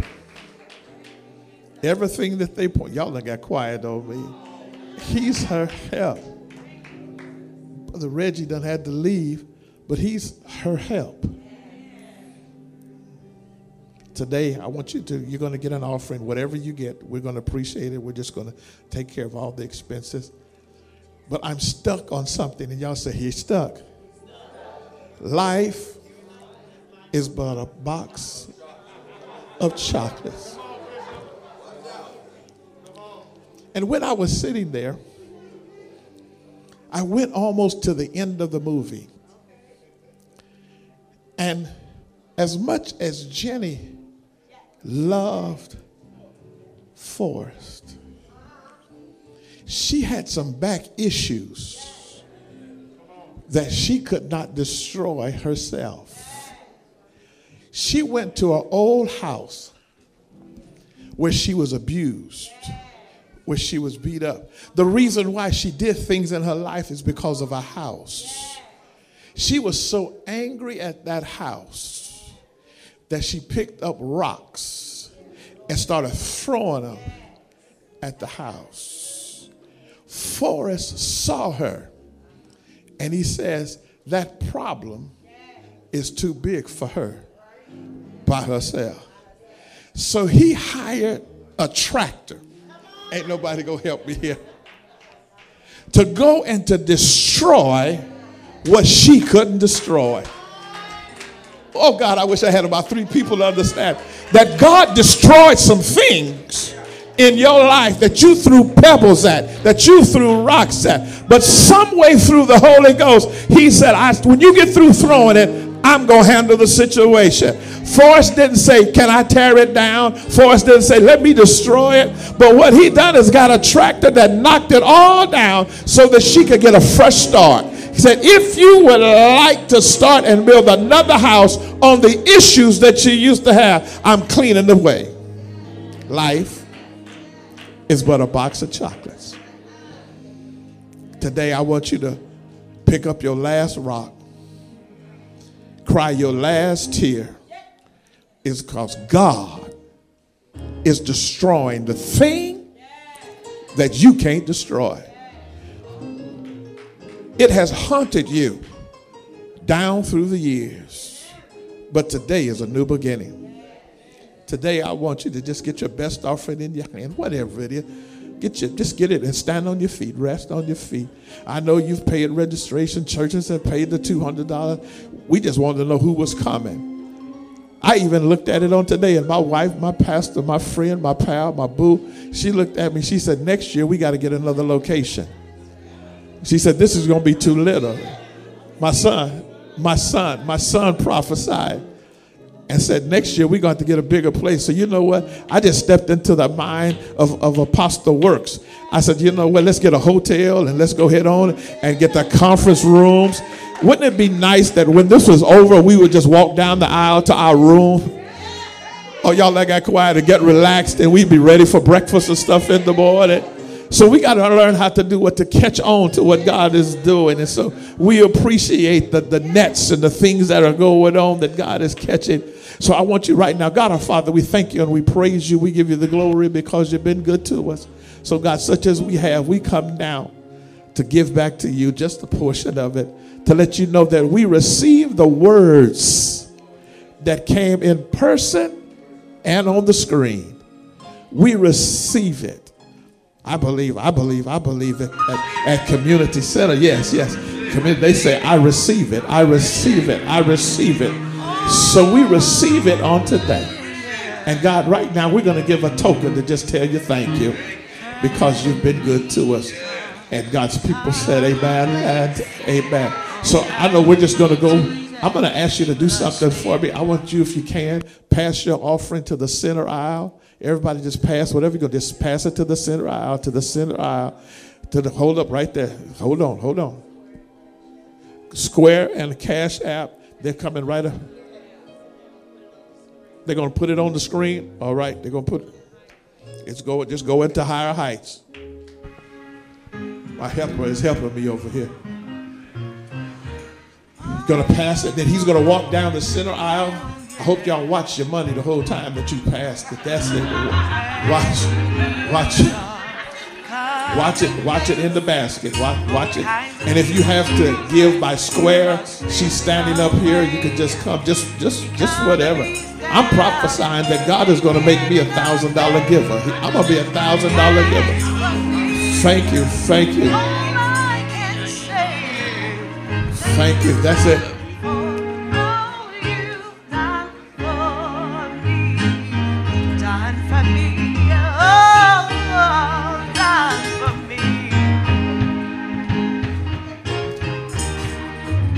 Folks without homes living out in the street, and the drug habits, some say they just can't be. We're going to leave in just a few moments. We have some announcements that needs to be made.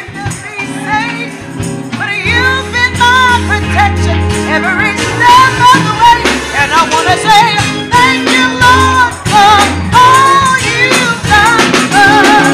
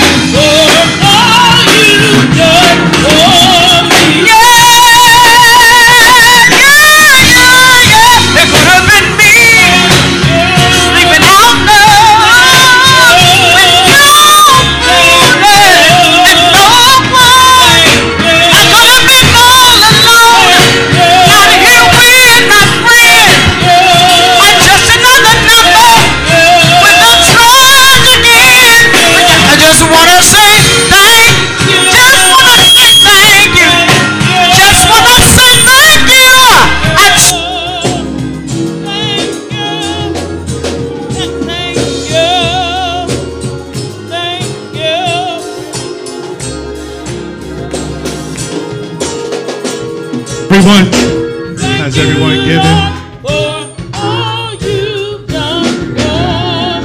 Deacon Scott, can you bless the offering? Father God, we thank you right now for this offering. Bless those. Return it to them 100-fold. Lord, let it be a blessing for your kingdom. Casting the net. In Jesus' name, amen. Amen. Really quick, just have your seat. Quick announcements and we'll get you out of here. Really quick. Did y'all enjoy yourself on tonight? Come on, did you enjoy yourself on tonight? Really quick, bring it down just a little bit, musicians. Listen, we're asking for each pastor, listen, I need everyone to hear this. Each pastor, please, if you could send a representative from your church to go to the back room. In the back, we have the t-shirts available. Amen. For all the pastors who purchase t-shirts for their congregation. Amen. Amen. So please, pastors, get someone after service, a representative, to go to the back room. Amen. We're asking everyone that order t-shirts to please wear your t-shirt on tomorrow. Amen. Come on, wear it on tomorrow. Amen. Now listen, also tomorrow at 8 a.m. Somebody say 8 a.m.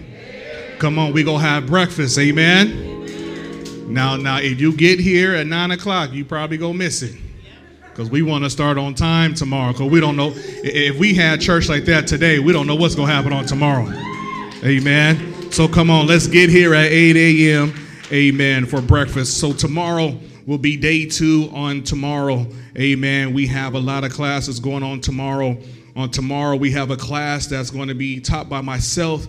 It's going to be closing the back door, how to keep people engaged in the church. Amen. And then we also have Pastor Fletcher. He's going to be teaching on virtual prayer ministry. How many of y'all know we need prayer? Amen.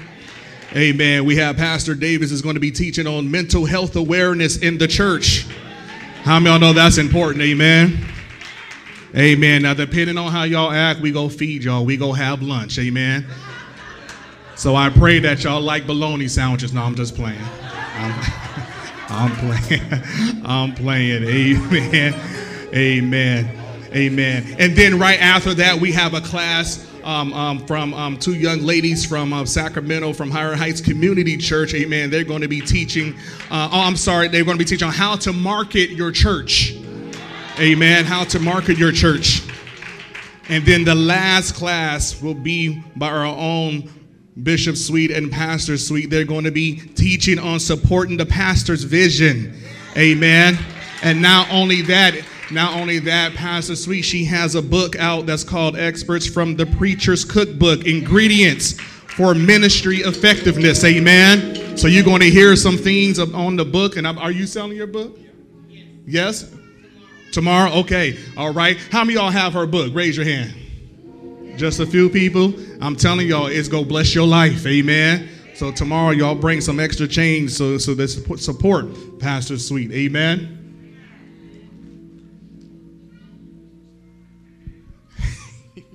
Amen. Bishop is asking for all the fellowship pastors, can you please stand? Amen. So everyone can see who you are. Everyone, all the fellowship pastors. Amen. Please stand. Please stand. Please stand. I'm waving my hands. Come on. Amen. Amen. Amen. Amen. All right, Bishop said our newest Pastor PD. Amen. Come on. Come on, someone. An anointed woman of God. Come on. Amen. Amen. We have some other pastors that wasn't here. I know Pastor Fletcher, he was on. Amen. He was in charge of the Zoom and everything. And Dr. BJ. Amen. Amen. Amen. Now listen, I whispered and told Bishop Sweet, I said, listen, I know I'm in Sacramento. So Mom Lawan, that's my mother. She's the admin for the church. I need to get all these folks to Sacramento. Amen. I need y'all to come to Sacramento. What'd you say? Listen, y'all, come on. I love it. Amen. So I need y'all to. I already told Pastor Davis what the last time I was here. See that's the rapping preacher right there. Come on, sir. Come on. Come on. I got you to bust some rhymes in Sacramento. Amen. But listen, God is good, amen, and we had an awesome time, amen. I hope that everything that y'all got on tonight, that you can take it and you run with it, amen. Come on, this is information to take back to your ministry and run with it, amen. Come on, all minds clear, is that it, Bishop? All minds clear? Come on, let's rest on our feet. That's it, amen. Come on, we want to see everybody tomorrow at 8 o'clock, amen. Let's come in here, let's fellowship. Let's talk and laugh. Yes, I'm sorry. Come on. Yes, Pastor Sweet wants me to say this. Can y'all give a shout out to my wife, Lady I? Now listen, before y'all do that, hold on. Well, please, before y'all do that, because she helped organize all of this. All of this. Come on, all of this. The flyers that you see, putting everything together, she organized all of this. Amen. Amen. So, baby, I know you listen. I love you, and I'll be home tomorrow night. Amen. God bless you. Praise the Lord. Hallelujah. Every head bowed, every eye closed. Dear Heavenly Father, Lord, we thank you, God, for this first day of this conference, God. God, we just thank you for every pastor that taught on tonight, God. God, every word that went forth, God, let us meditate on this word day and night, God. God, let us grab hold to the vision, God, and run with it, God. God, we thank you for our leaders, God. We thank you for every pastor, every partner, everyone that is here on tonight. Now, God, we want to come back on tomorrow still with the praise, give you the glory, the honor, and the praise. Now, as we leave from this place, but never from your presence, God, when we get home, let us get home safely, find everything decent and in order. In Jesus' name, come on, everyone shout amen. Amen. God bless you. See you on tomorrow.